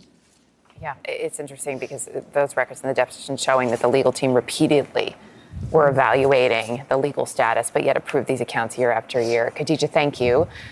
All of this happening as well as there's some more Jamie Dimon news. There is. I would just note, so people know the timeline here, that in 2008, Jeffrey Epstein pleaded guilty to soliciting and procuring of a minor for prostitution. That's really key here, served some prison time, and then was kept on as a client until 2013, which, by the way, Dimon is now saying this should never have happened. Right? So there's a lot more to follow here. But there is other news, right? As this is happening, the news of Jamie Dimon's deposition broke just as some major Wall Street players began publicly encouraging him to run for president of the United States. Our chief business correspondent and anchor of Early Start, Christy Romans, is here with all of that. Really interesting, Bill Ackman. It really is. So he is also a legendary investor, and he's out there saying that he thinks that Jamie Dimon should run for president. This is what he said yesterday in a long tweet storm. He said, we need an exemplary business, financial, and global leader to manage through what is likely to be a critically important decade for our country in determining our destiny. Jamie Dimon is that leader. There is only one better job for Jamie than CEO of JP Morgan, and that's POTUS.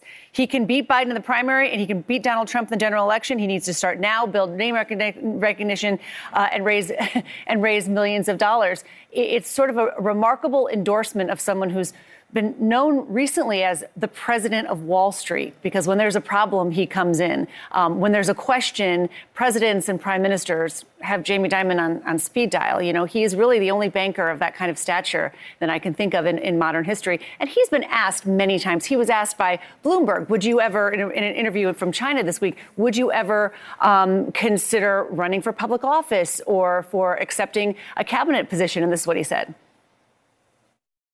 I love my country, and maybe one day I'll serve my country in one capacity or another. But he loves his current job, by the way, and shareholders love him in his current job.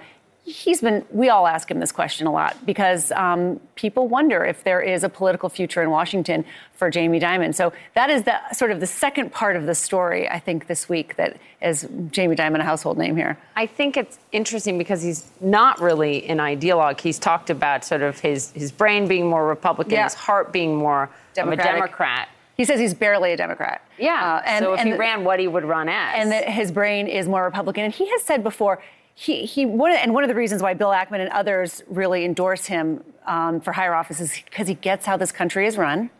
And he knows that we have big, hard problems that need to be solved, like a $32 trillion national debt. And he has always said, he's told me several times, you fix the roof when the sun is shining. So when it's good times, that's when you make the hard decisions. And that's something that doesn't happen in Washington. He's also a real student of history, as you know, having interviewed him so many times. And he applies that, you know, as he thinks about, he's in China right now, for example. But would America elect a banker for higher office? That's the question. Christine, thank you very much. This just in to CNN. Defense Secretary Lloyd Austin says the ongoing lack of communication with China could lead to an incident that could spiral out of control. That statement coming while he's in Japan. You've heard me talk a number of times about the importance of countries with significant capabilities being able to talk to each other so you can manage crises and prevent things from spiraling out of control unnecessarily. CNN's Natasha Bertrand is joining us now live from the Pentagon. So the Pentagon says that China, refused, we talked about this week, refused a proposal to meet with Austin at the Shangri-La Dialogue Security Conference. These latest comments from Austin are pretty remarkable, especially in light of that. Yeah, and they come just days after, of course, a Chinese fighter jet intercepted a U.S. reconnaissance plane over the South China Sea in a way that U.S. officials say was very aggressive and dangerous. Here we're showing the video of it. It got so close to that U.S. aircraft that the aircraft could actually feel the turbulence from the wake of that fighter jet. And we should note that aircraft was manned. And so Austin here is really reiterating the need for China and the U.S. to have these military-to-military communication channels open so that if something like this happens, for example, and there was a collision, there needs to be some channel open so that the two countries can avoid a miscommunication that could then spiral out of control. As of right now, China has continued to refuse to reopen those military-to-military channels, even though the Defense Department has been pressing them for months and months to reopen those lines of communication. Erica. Natasha, we will take it. Appreciate it. Thank you. That 70s show actor Danny Masterson found guilty of raping 2 women after a jury deliberated for 6 days. The punishment he is now facing. That's just ahead. More CNN This Morning to come after the break.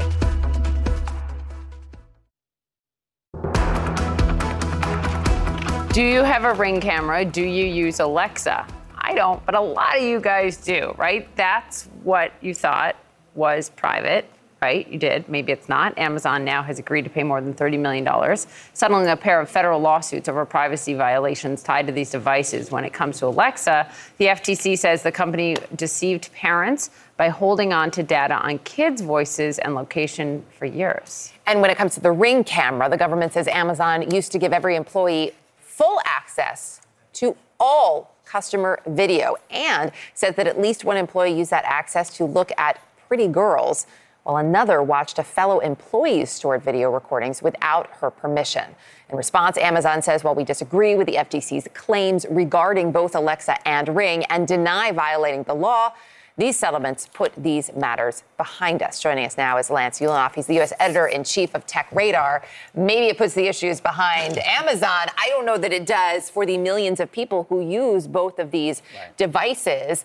Two-part question to start you off. How surprising that they had all this data to you, and also how concerning?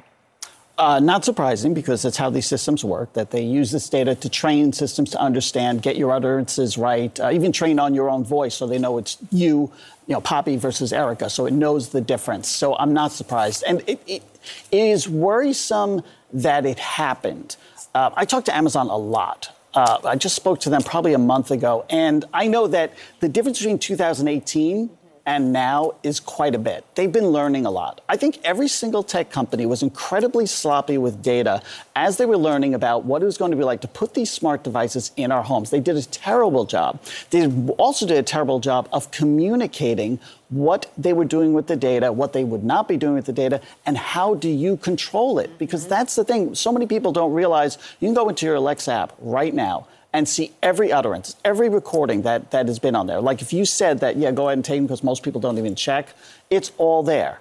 Every time I asked for the weather, it's all there. Can you delete it? Yes, every single one. You can delete all of them by yourself. You can ask Amazon to delete your entire account. We know that Amazon is about to delete any child record that is older and untouched for 18 months. So that's all about to go away, all of that stuff, including anything that they use to train current systems.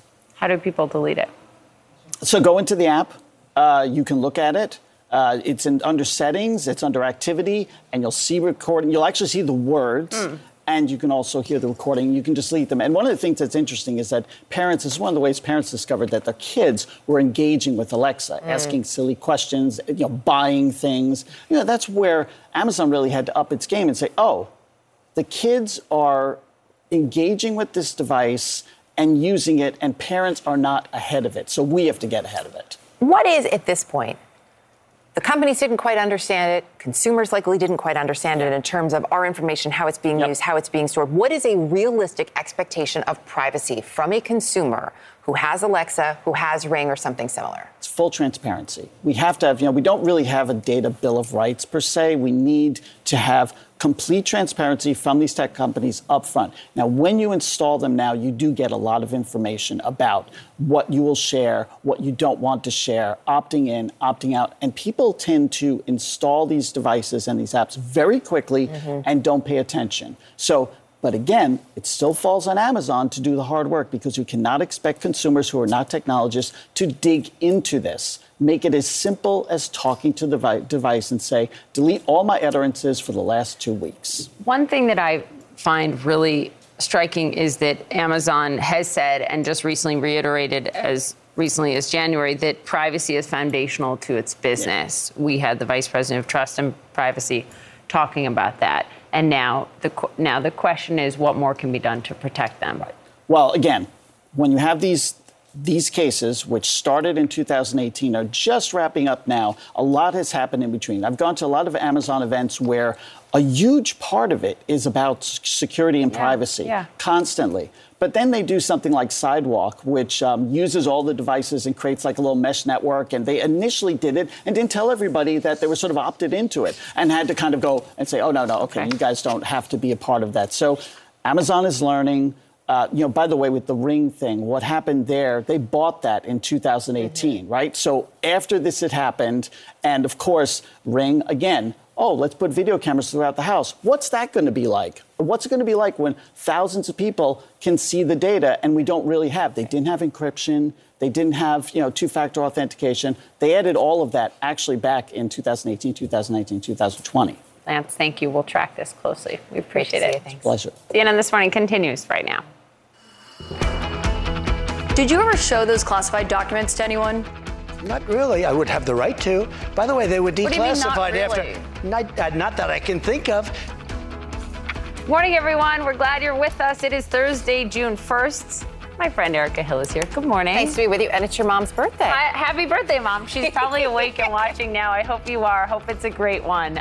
Let's begin here with the news. That was former President Trump being asked about his handling of classified documents when he left office. Now, federal prosecutors have Trump on tape acknowledging that he held on to a classified Pentagon document and telling people he can't share that material. What this new audio recording could mean for the investigation. Plus, the debt limit deal now heading to the Senate. What to expect with just days remaining until the projected default date. And a daring rescue below Mount Everest summit when a Nepali Sherpa saved a climber that he found clinging to a rope. It is amazing. We can't wait to tell you about it. CNN This Morning starts right now.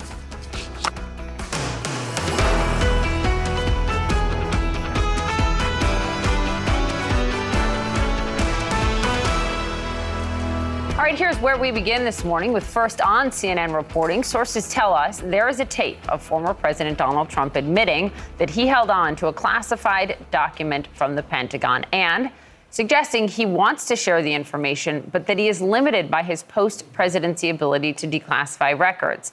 CNN has not listened to the recording, but special counsel Jack Smith has it, and sources describe it as an important piece of evidence in the possible case against Trump. Here's why. It undercuts his argument that he just declassified everything, and it shows that he knew he wasn't supposed to share sensitive information with others. We are told the recording is about 2 minutes long. It's from July 2021, and in it, Trump talks about a document involving a potential attack on Iran. CNN senior legal affairs correspondent Paula Reed helped to break this story. She has all her reporting on it.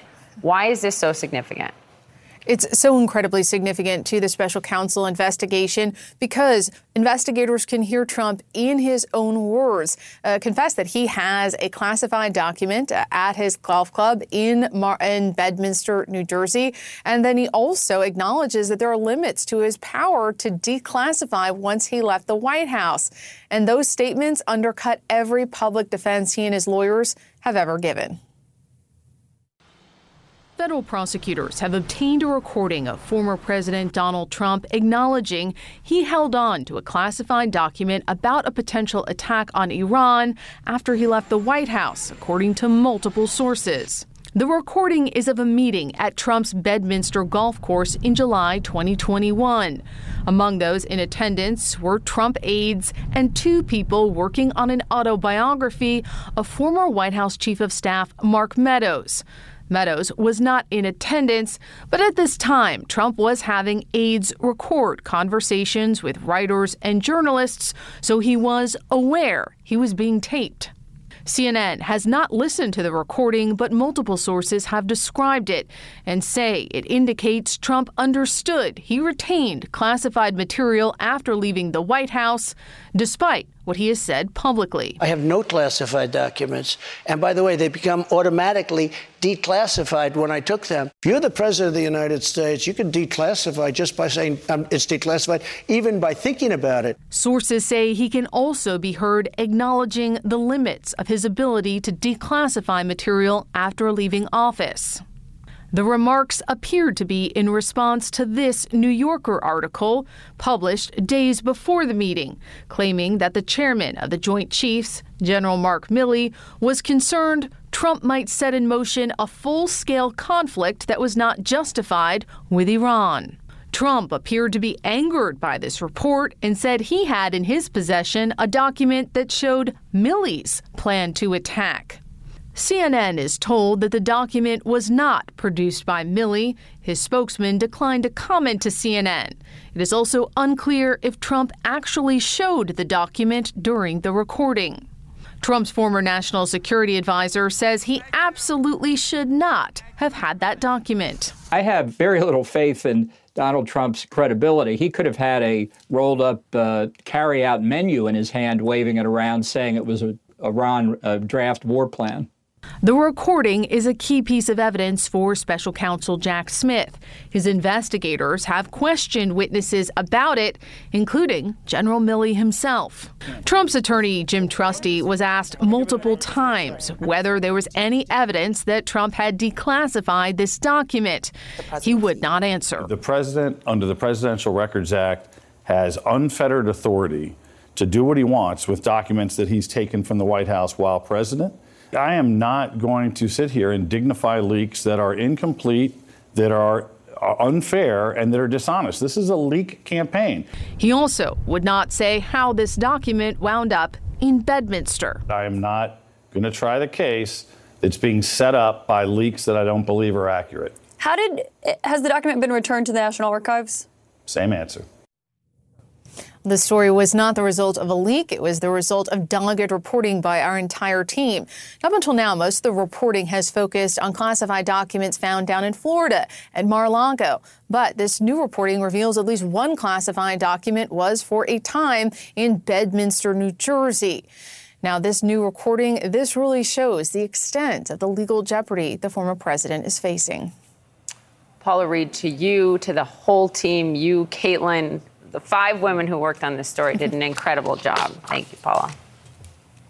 The bipartisan debt limit bill that just cleared through the House is now headed to the Senate. And if it passes there, it would then be signed into law by the president and allow the country to avert a default and, in turn, a global economic crisis. You see the countdown clock there. House Speaker Kevin McCarthy taking a victory lap following the bill's passage in the House last night.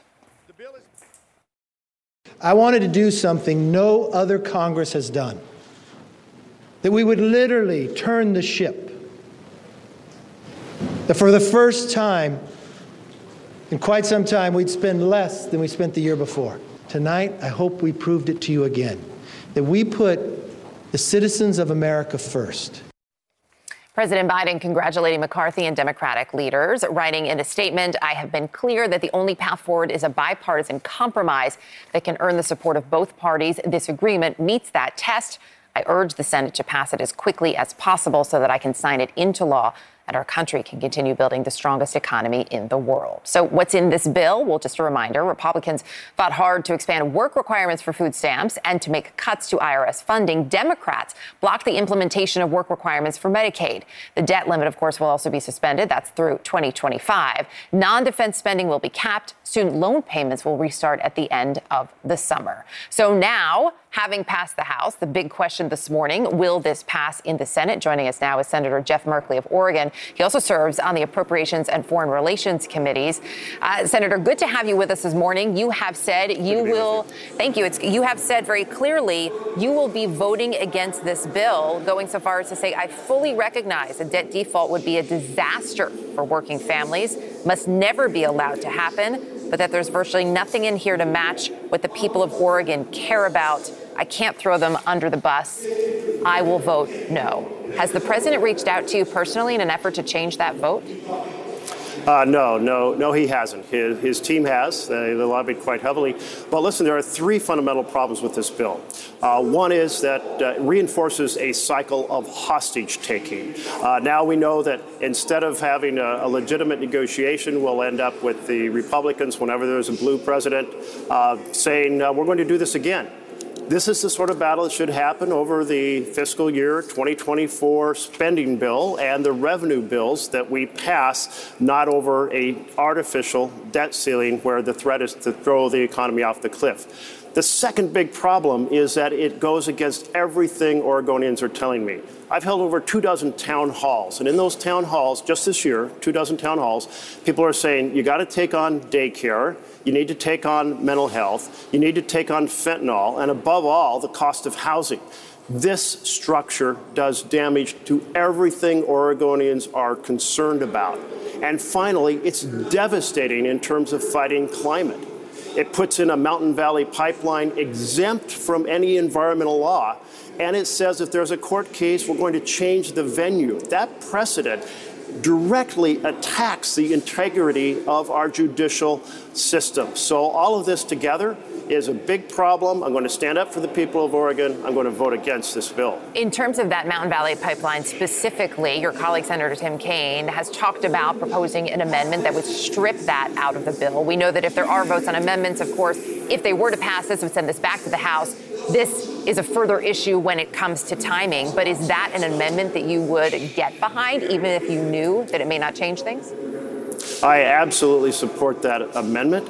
It would solve two of the really egregious provisions of this bill, and there are going to be amendments voted on. The Senate, the Republican Senate members are going to insist on amendments. I think it's a legitimate amendment. And by the way, that was the one thing in this bill that came more from the Democratic side due to the side deal that had been pursued by the president earlier. So Republicans voted against it before, so it should do nothing if we pass this to damage the repassage of this bill in the House. As we look at where things stand this morning, do you believe this bill, I know you're not voting for it, but do you believe it will ultimately pass? Yes. Yes, it will pass. The votes are there as demonstrated in the House, a parallel situation in the Senate.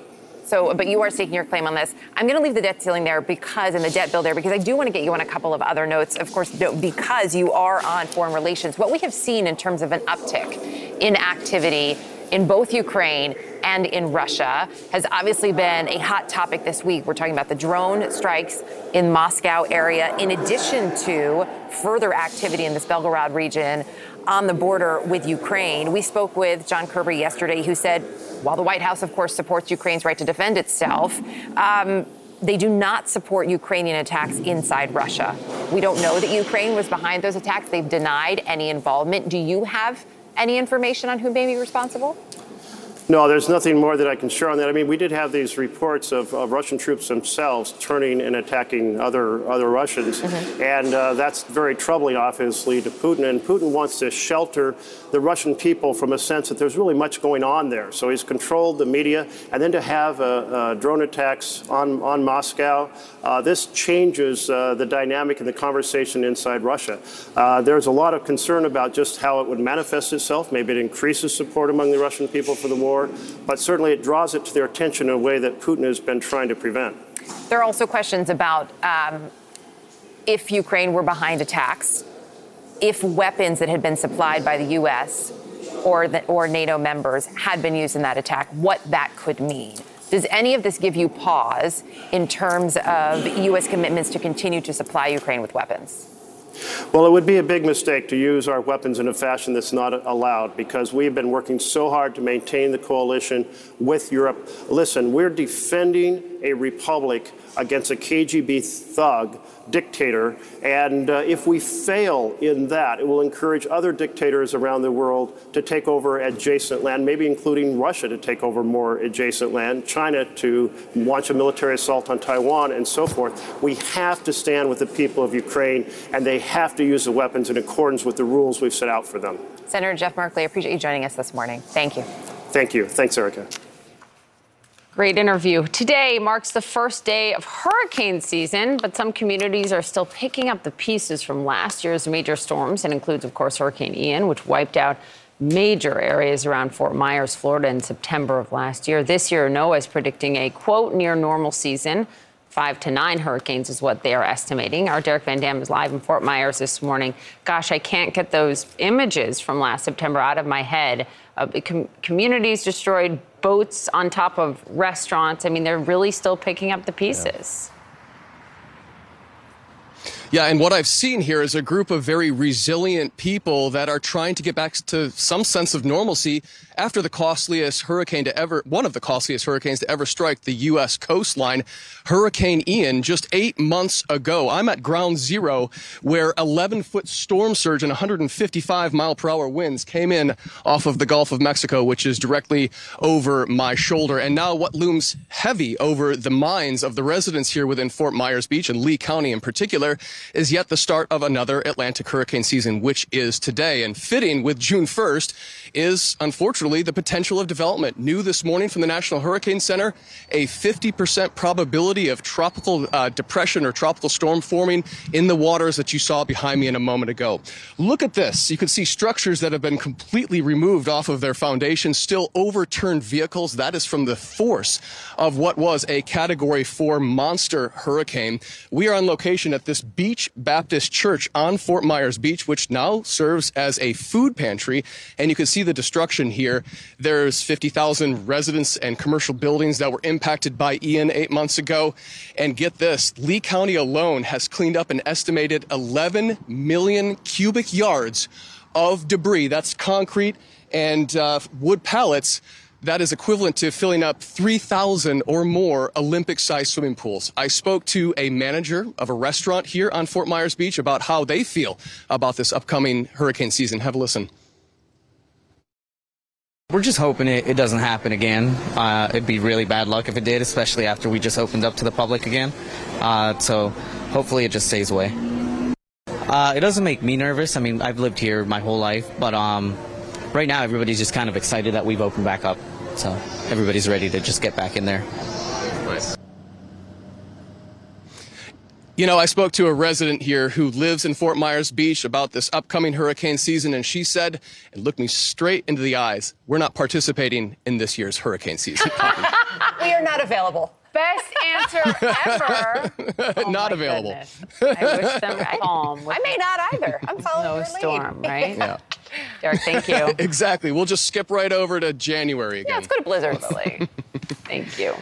Some new reaction this morning to CNN's reporting about a tape of former President Trump admitting he held on to a classified Pentagon document after leaving the White House. Also, Trump fired the government's top cybersecurity official days after Chris Krebs declared the 2020 election, quote, the most secure in American history. And now the special counsel has questions about that. New reporting from the New York Times ahead.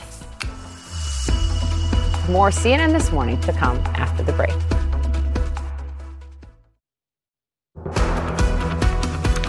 Welcome back to CNN This Morning. Former President Trump is no stranger to making a lot of comments that make a lot of headlines, caught on tape, between the Access Hollywood tape that emerged just before the 2016 election to the recording of him asking Georgia election officials to, quote, find votes to help him change the results of the 2020 election.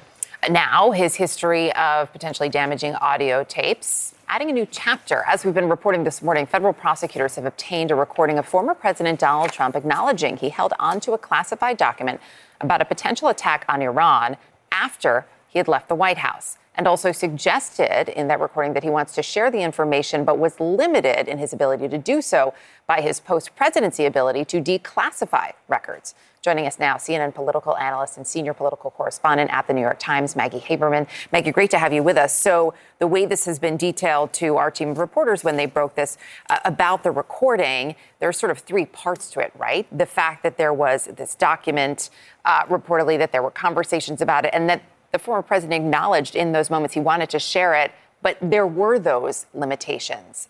That really gets to a number of the quote unquote explanations that we've heard from the former president, and these don't square.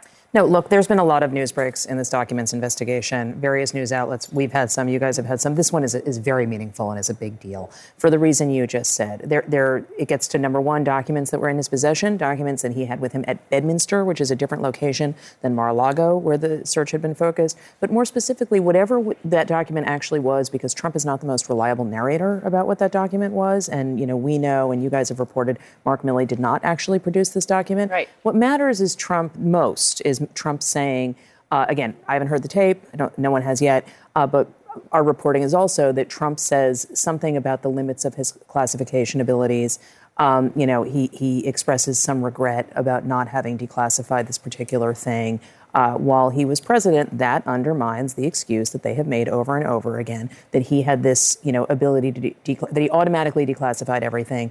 I saw Jim Trusty on this network last night, Trump's lawyer, saying exactly that, and then specifically not answering whether this document was declassified. Deflecting. So I don't see. And Caitlin's question, by the way, of is it now with the National Archives? That's right. Yeah, and there's, I understand why he doesn't want to answer those questions, but then don't go on TV to say I'm not going to sit here and not answer these questions, other than making the client happy. This tape is, multiple sources have described it as very problematic for Trump. Now, again, this investigation is still ongoing. We don't know where it's going to end up. But of all of the evidence that we know of, this is the most damning I've heard of. And it reminds us there's so much we don't know about what prosecutors have. So much we don't know. And so much else that could be out there, especially when it comes to recordings, because recordings were made often with the former president. Well, so actually, that's, I think, another piece that's really striking to me about this. Number one, Trump is very paranoid about people taking notes, and he's very paranoid about tapes. He was notorious when he was a businessman for claiming he was taping other people. People at Mar-a-Lago always thought that, conversations were recorded. He knew that he was being taped. His own aides were taping because for a book. It was for a Mark Meadows book. And there's an irony to the fact that this relates to Mark Meadows, whose sort of existence has been central to investigators in various parts of the January 6th investigation and so forth. And he had not been a key part of the documents investigation that we knew of before. This is significant. But Trump was aware that they taped routinely his aides because they were taping all of these book interviews. My book interviews with him that same year were all taped. He was aware of it. So it's not as if this was some secret recording, but he has this impulse, in certain settings to sort of show off. And that's really what this seemed like. You have some really interesting new reporting, you and Jonathan Swan in the Times, about the particular interest the special counsel in the federal probe, Jack Smith, has taken around Trump's mindset when he fired Chris Krebs. This was after Krebs said, look, the 2020 election was the most secure election we've had. He was the top cybersecurity official under Trump.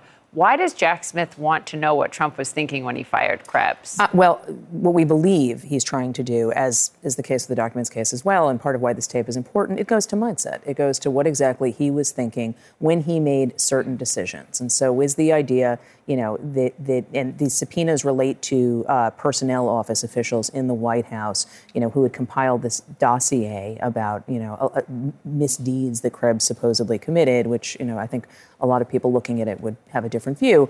But that's basically something that Smith is looking at, is trying to figure out how the White House interacted with Krebs, with the DOJ, as various actions were being taken by Trump in relation to his efforts to cling to power. The other probe that Jack Smith Sorry, is yes, this is the other. Important to differentiate, you're correct. right. Jack Smith's team is up to a lot. And so, the documents investigation is the one that is sort of, I think, the most distilled and narrow fact set, because it's clear, we know what we're talking about. The January 6th investigation, and to your question about why does he care, there are so many different offshoots of that investigation, and this is one of them. And part of that, too, in your reporting in this piece, you also mentioned this quote unquote loyalty test around that same time. That's important, too, when it gets to mindset, when it gets to where everyone was. Exactly. And they have been asking questions about this loyalty test, which my colleague Jonathan Swan broke the news of when he was at Axios that this thing existed. But they were basically trying to, with political appointees, and Krebs was a political appointee. Trump had, appointed him. Trump had the right to fire him. Yeah. But trying to figure out whether this person was personally loyal or any random person was personally loyal to Trump versus, the government at large is part of what Jack Smith's team has been asking questions about. Pretty solid byline, Maggie Haberman and Jonathan Swan. I'll take it. News I'm really left happy with and it. right. Yeah, left and right. Thank you. This is really interesting, Maggie. We appreciate it. See you this morning. Simple question for you. Are your airplane seats too small? Now, 2 Senate Democrats are calling on the FAA to take action.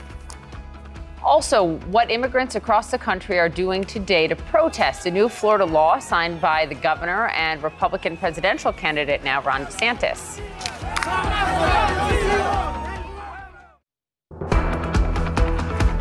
Airline seats back in the hot seat. Ba-dum-ching. 2 Democratic senators calling for the FAA to reassess whether the size of seats on planes are, in fact, too small in the event of an emergency. There's new legislation from Senators Tammy Duckworth and Tammy Baldwin urging the FAA to conduct more cabin tests with, quote, realistic conditions. CNN's Pete Montine is joining us live. This isn't really about comfort so much as they say it's about safety, Pete? Yeah, that's right, Erica. More seats on board an airplane, the airline's got to make them smaller. But with more seats, it makes it harder for the airlines to evacuate a plane in the case of an emergency. I just spoke to Tammy Duckworth about this, and she says this is all about safety, even though the unintended outcome here could be a federal regulation that makes it so that airlines can't make seats any smaller. Here is the rub. Right now, the average seat size is about 31 inches on board a plane. It's called the pitch. That's the legroom from your seat essentially to your knee. It was about 35 inches back in 1960, but since that time, men are the example here. They've gained about 30 pounds on average, according to the CDC. They've gotten an inch taller. So the FAA looked at this back in 2019. They did a mock evacuation, and they figured by doing this, they only sampled people who were over 18, under 60, no kids, no car seats, no carry-on bags. So Duckworth says it is long overdue to redo this experiment, and this bill would do exactly that. It is very much long overdue. The standard that the FAA is using was set in the 1960s, and the fact of the matter is air travel has changed a lot since the 60s. There are a lot of folks on board, for example, with carry-on luggage, because many people can't check their luggage anymore because there's additional fees. The FAA doesn't do these tests where they include carry-on luggage. Of course, the airlines would really chafe at this. More seats on board a plane means they can charge less, although, of course, they would say that if there are fewer seats on board, that means that fares would go up, Erica. I'm sure that is what we would hear. It's also interesting. So let's say this happens. When could we actually see any change? I mean, would they have to reconfigure all the planes that are already in operation? The regulatory change takes a lot of time here. The good news is that the FAA really answers to Congress here, and it's going through its reauthorization process. The FAA gets told by Congress essentially how much money they can spend from the federal government. And so Congress has a lot of power. And so they could force their hand here to cause them to put into place a regulation keeping it so that seats don't get any smaller, Erica. Interesting stuff. We will definitely be watching. Pete, appreciate it as always. Thank you. Now to this, Florida Governor Ron DeSantis' policy on immigration sparking protests across the country. The so-called Day Without Immigrants is taking place in 6 cities in Florida, also cities across California, Colorado, Texas, Minnesota, Illinois, South Carolina as well. Latino business owners, many of them banding together with Black, Indigenous, and other allies, are banding together for a day of strikes against DeSantis' crackdown on undocumented immigrants. Carlos Suarez is live in Florida with more. This is you're in one of the cities where this is happening, really across the state. What's their message to the governor? And I think most importantly, what are they hoping to achieve? A change in policy, legislation? Well, I think they're trying to highlight the economic impact that the immigrant community has on Florida's economy. We are in Immokalee, Florida. That is a farming community to the east of Fort Myers, where we're told hundreds, if not thousands, of undocumented workers are set to take part in a work stoppage event throughout the day here. Now, yesterday we were in West Palm Beach, where the owner of a Mexican restaurant there told us that he has lost a third of his staff. A third of his workers have quit. Most of them were undocumented workers, and all of them, he said, are moving out of Florida because of this new immigration law. Here is a part of our conversation where he got a little emotional describing the impact that this new law is having on his workers and on his business. I have in this country 23 years. Working hard. Fortunately, I had the opportunity to open the restaurant with my partners. And then we are not criminal. I feel bad because I opened the restaurant 5 years ago. I'm losing my business for one law. It's not fair. He said he's losing his business and that he is closing today in support of Florida's immigration community. Several businesses, restaurants, even the Catholic Church out here has said they are going to close in support of immigrants across the state of Florida.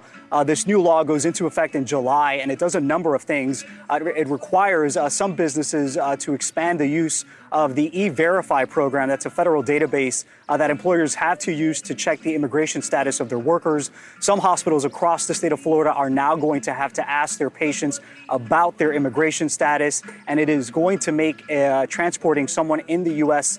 Illegally into Florida a third-degree felony. Poppy and Erica? Carlos, thank you very much for that reporting. This morning, we are learning more about the victims and the loved ones impacted by that partial apartment building collapse in Davenport, Iowa over the weekend. Brandon Colvin is one of 5 people who remain unaccounted for. His son, Brandon Colvin Jr., has been sleeping outside the building ever since it fell on Sunday. His mother says her son just can't leave the area. Now, Brandon Colvin Sr. had recently moved into the building and was living alone. Family members say they last heard from him on Sunday morning, and they remain hopeful he is alive. Colvin's cousins describes him as a great person and father. Thinking of all of them. Happening today, extreme heat forcing some schools to close in at least 2 states. Officials in Grand Rapids, Michigan, canceling classes today and tomorrow with temperatures set to reach the 90s. The Grand Rapids Public School District serves 14,000 students. Some of its schools don't have air conditioning. At least 40 public schools in Pittsburgh also shifting to remote learning today because of those high temps. Officials there recently announced that schools without sufficient air conditioning systems will shift to remote learning when temperatures hit above 85 degrees. Robert De Niro and Al Pacino, legendary actors, longtime friends, and now both welcoming new babies. So when it comes to parenting, especially dads, is age really just a number? Harry Enton is here with this morning's notes.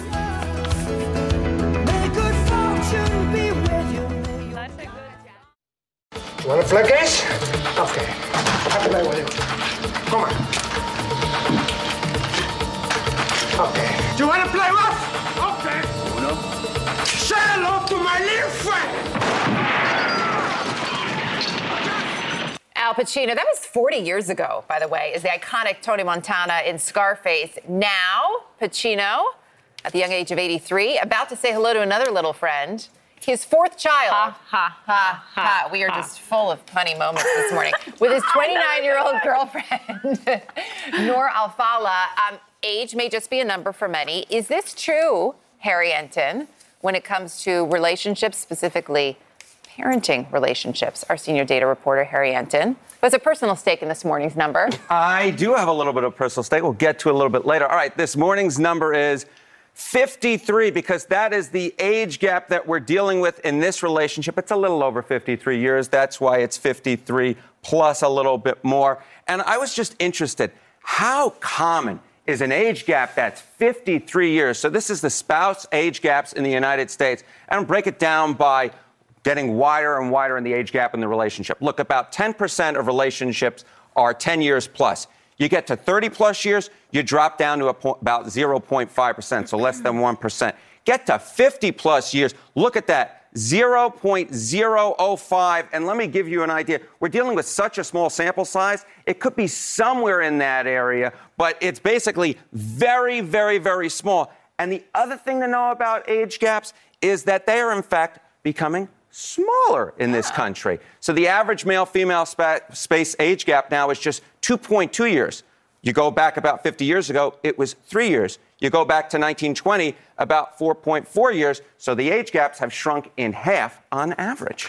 So also, congratulations to Pacino and his buddy Robert De Niro, because they're both having kids a little bit later in life. What can you tell us? Yeah, so what about fathers' newborn ages? Okay, the father's ages for newborns in the United States. Okay, age 40 plus, about 14% of the fathers of newborns are about age 40 plus. You go to age 60 plus, look at that drop down to 0.05%.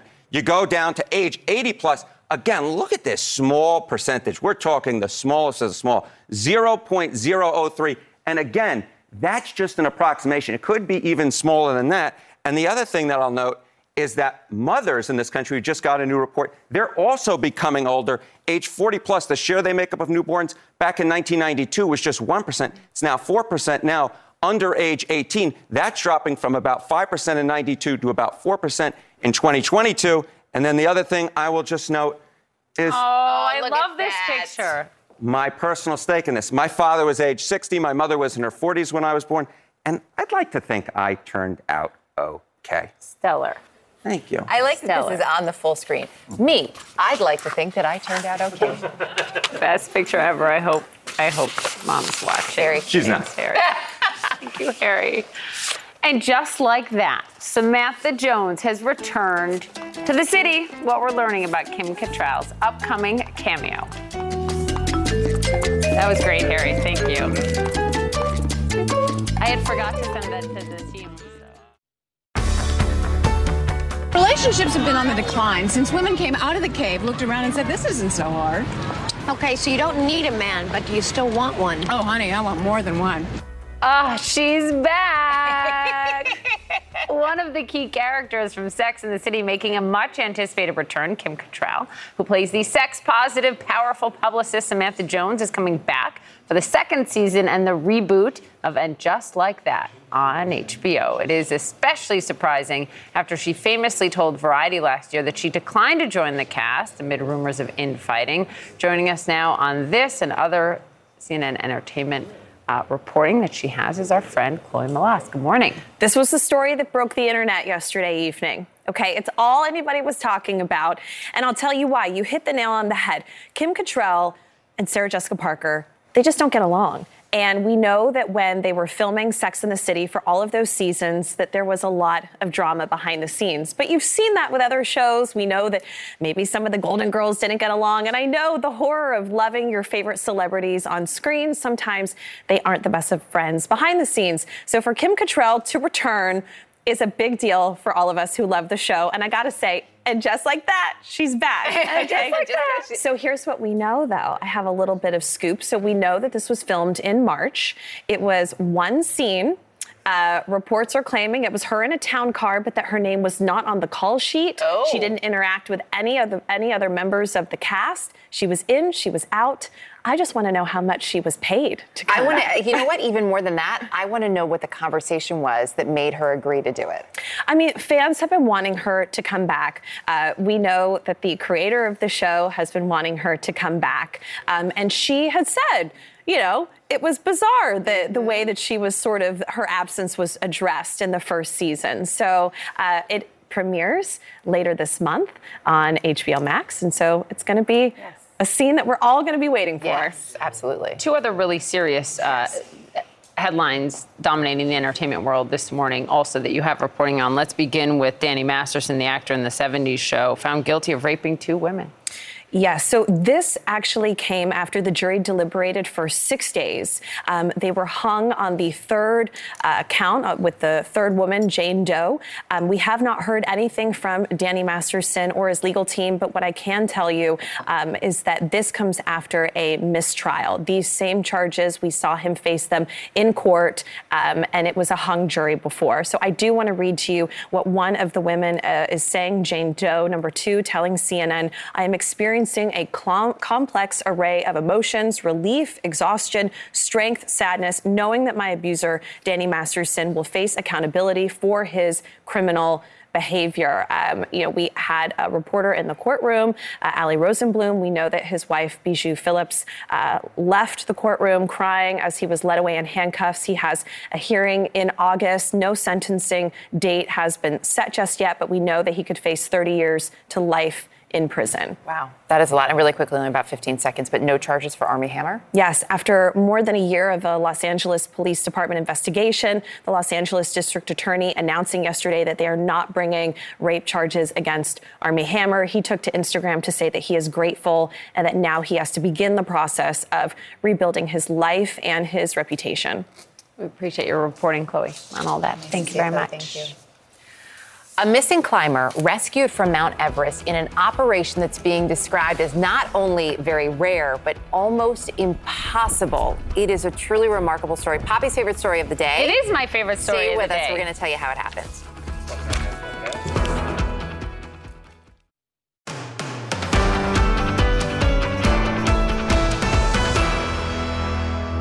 A missing climber narrowly escaping death on Mount Everest. A Nepali Sherpa was guiding a client to the Everest summit when he spotted the climber who was clinging to a rope. Now, that person was shivering from extreme cold in an area that's known as the death zone because temperatures there can drop to minus 86 degrees. The Sherpa hauled that climber down some 1,900 feet over a 6-hour period. In places where it was rockier, we could not drag him. We had to carry him on our backs with difficulty. It was important for us to rescue him, even from the summit. Money can be earned any time. Left like that, he could have died. We have saved his life by quitting the summit. Wow. Wow, wow, wow. The climber was eventually airlifted down to a base camp. A government official says this sort of altitude, this high of a rescue is very rare and almost impossible. The climber has not been identified, but is back home and safe, we are told, in Malaysia. And that is my favorite story of the morning. And with good reason. It's a great one and a nice way to end this morning. You have the day off tomorrow, my friend. You enjoy. To enjoy my daughter's first play tonight at 7 years old. She is going to nail it. Tell her I said to break a leg, Thank you. Erica will be holding down the fort tomorrow, and I will see you Monday. CNN News Central starts now. That is it for this episode of CNN This Morning. You can check out our lineup of podcasts and showcasts at cnn.com/audio or in your favorite podcast app. Thanks for listening. Now streaming exclusively on Max, a new CNN flash doc about the album that has Nashville talking, Call Me Country, Beyoncé and Nashville's Renaissance. Watch it at max.com/callmecountry. Max subscription required.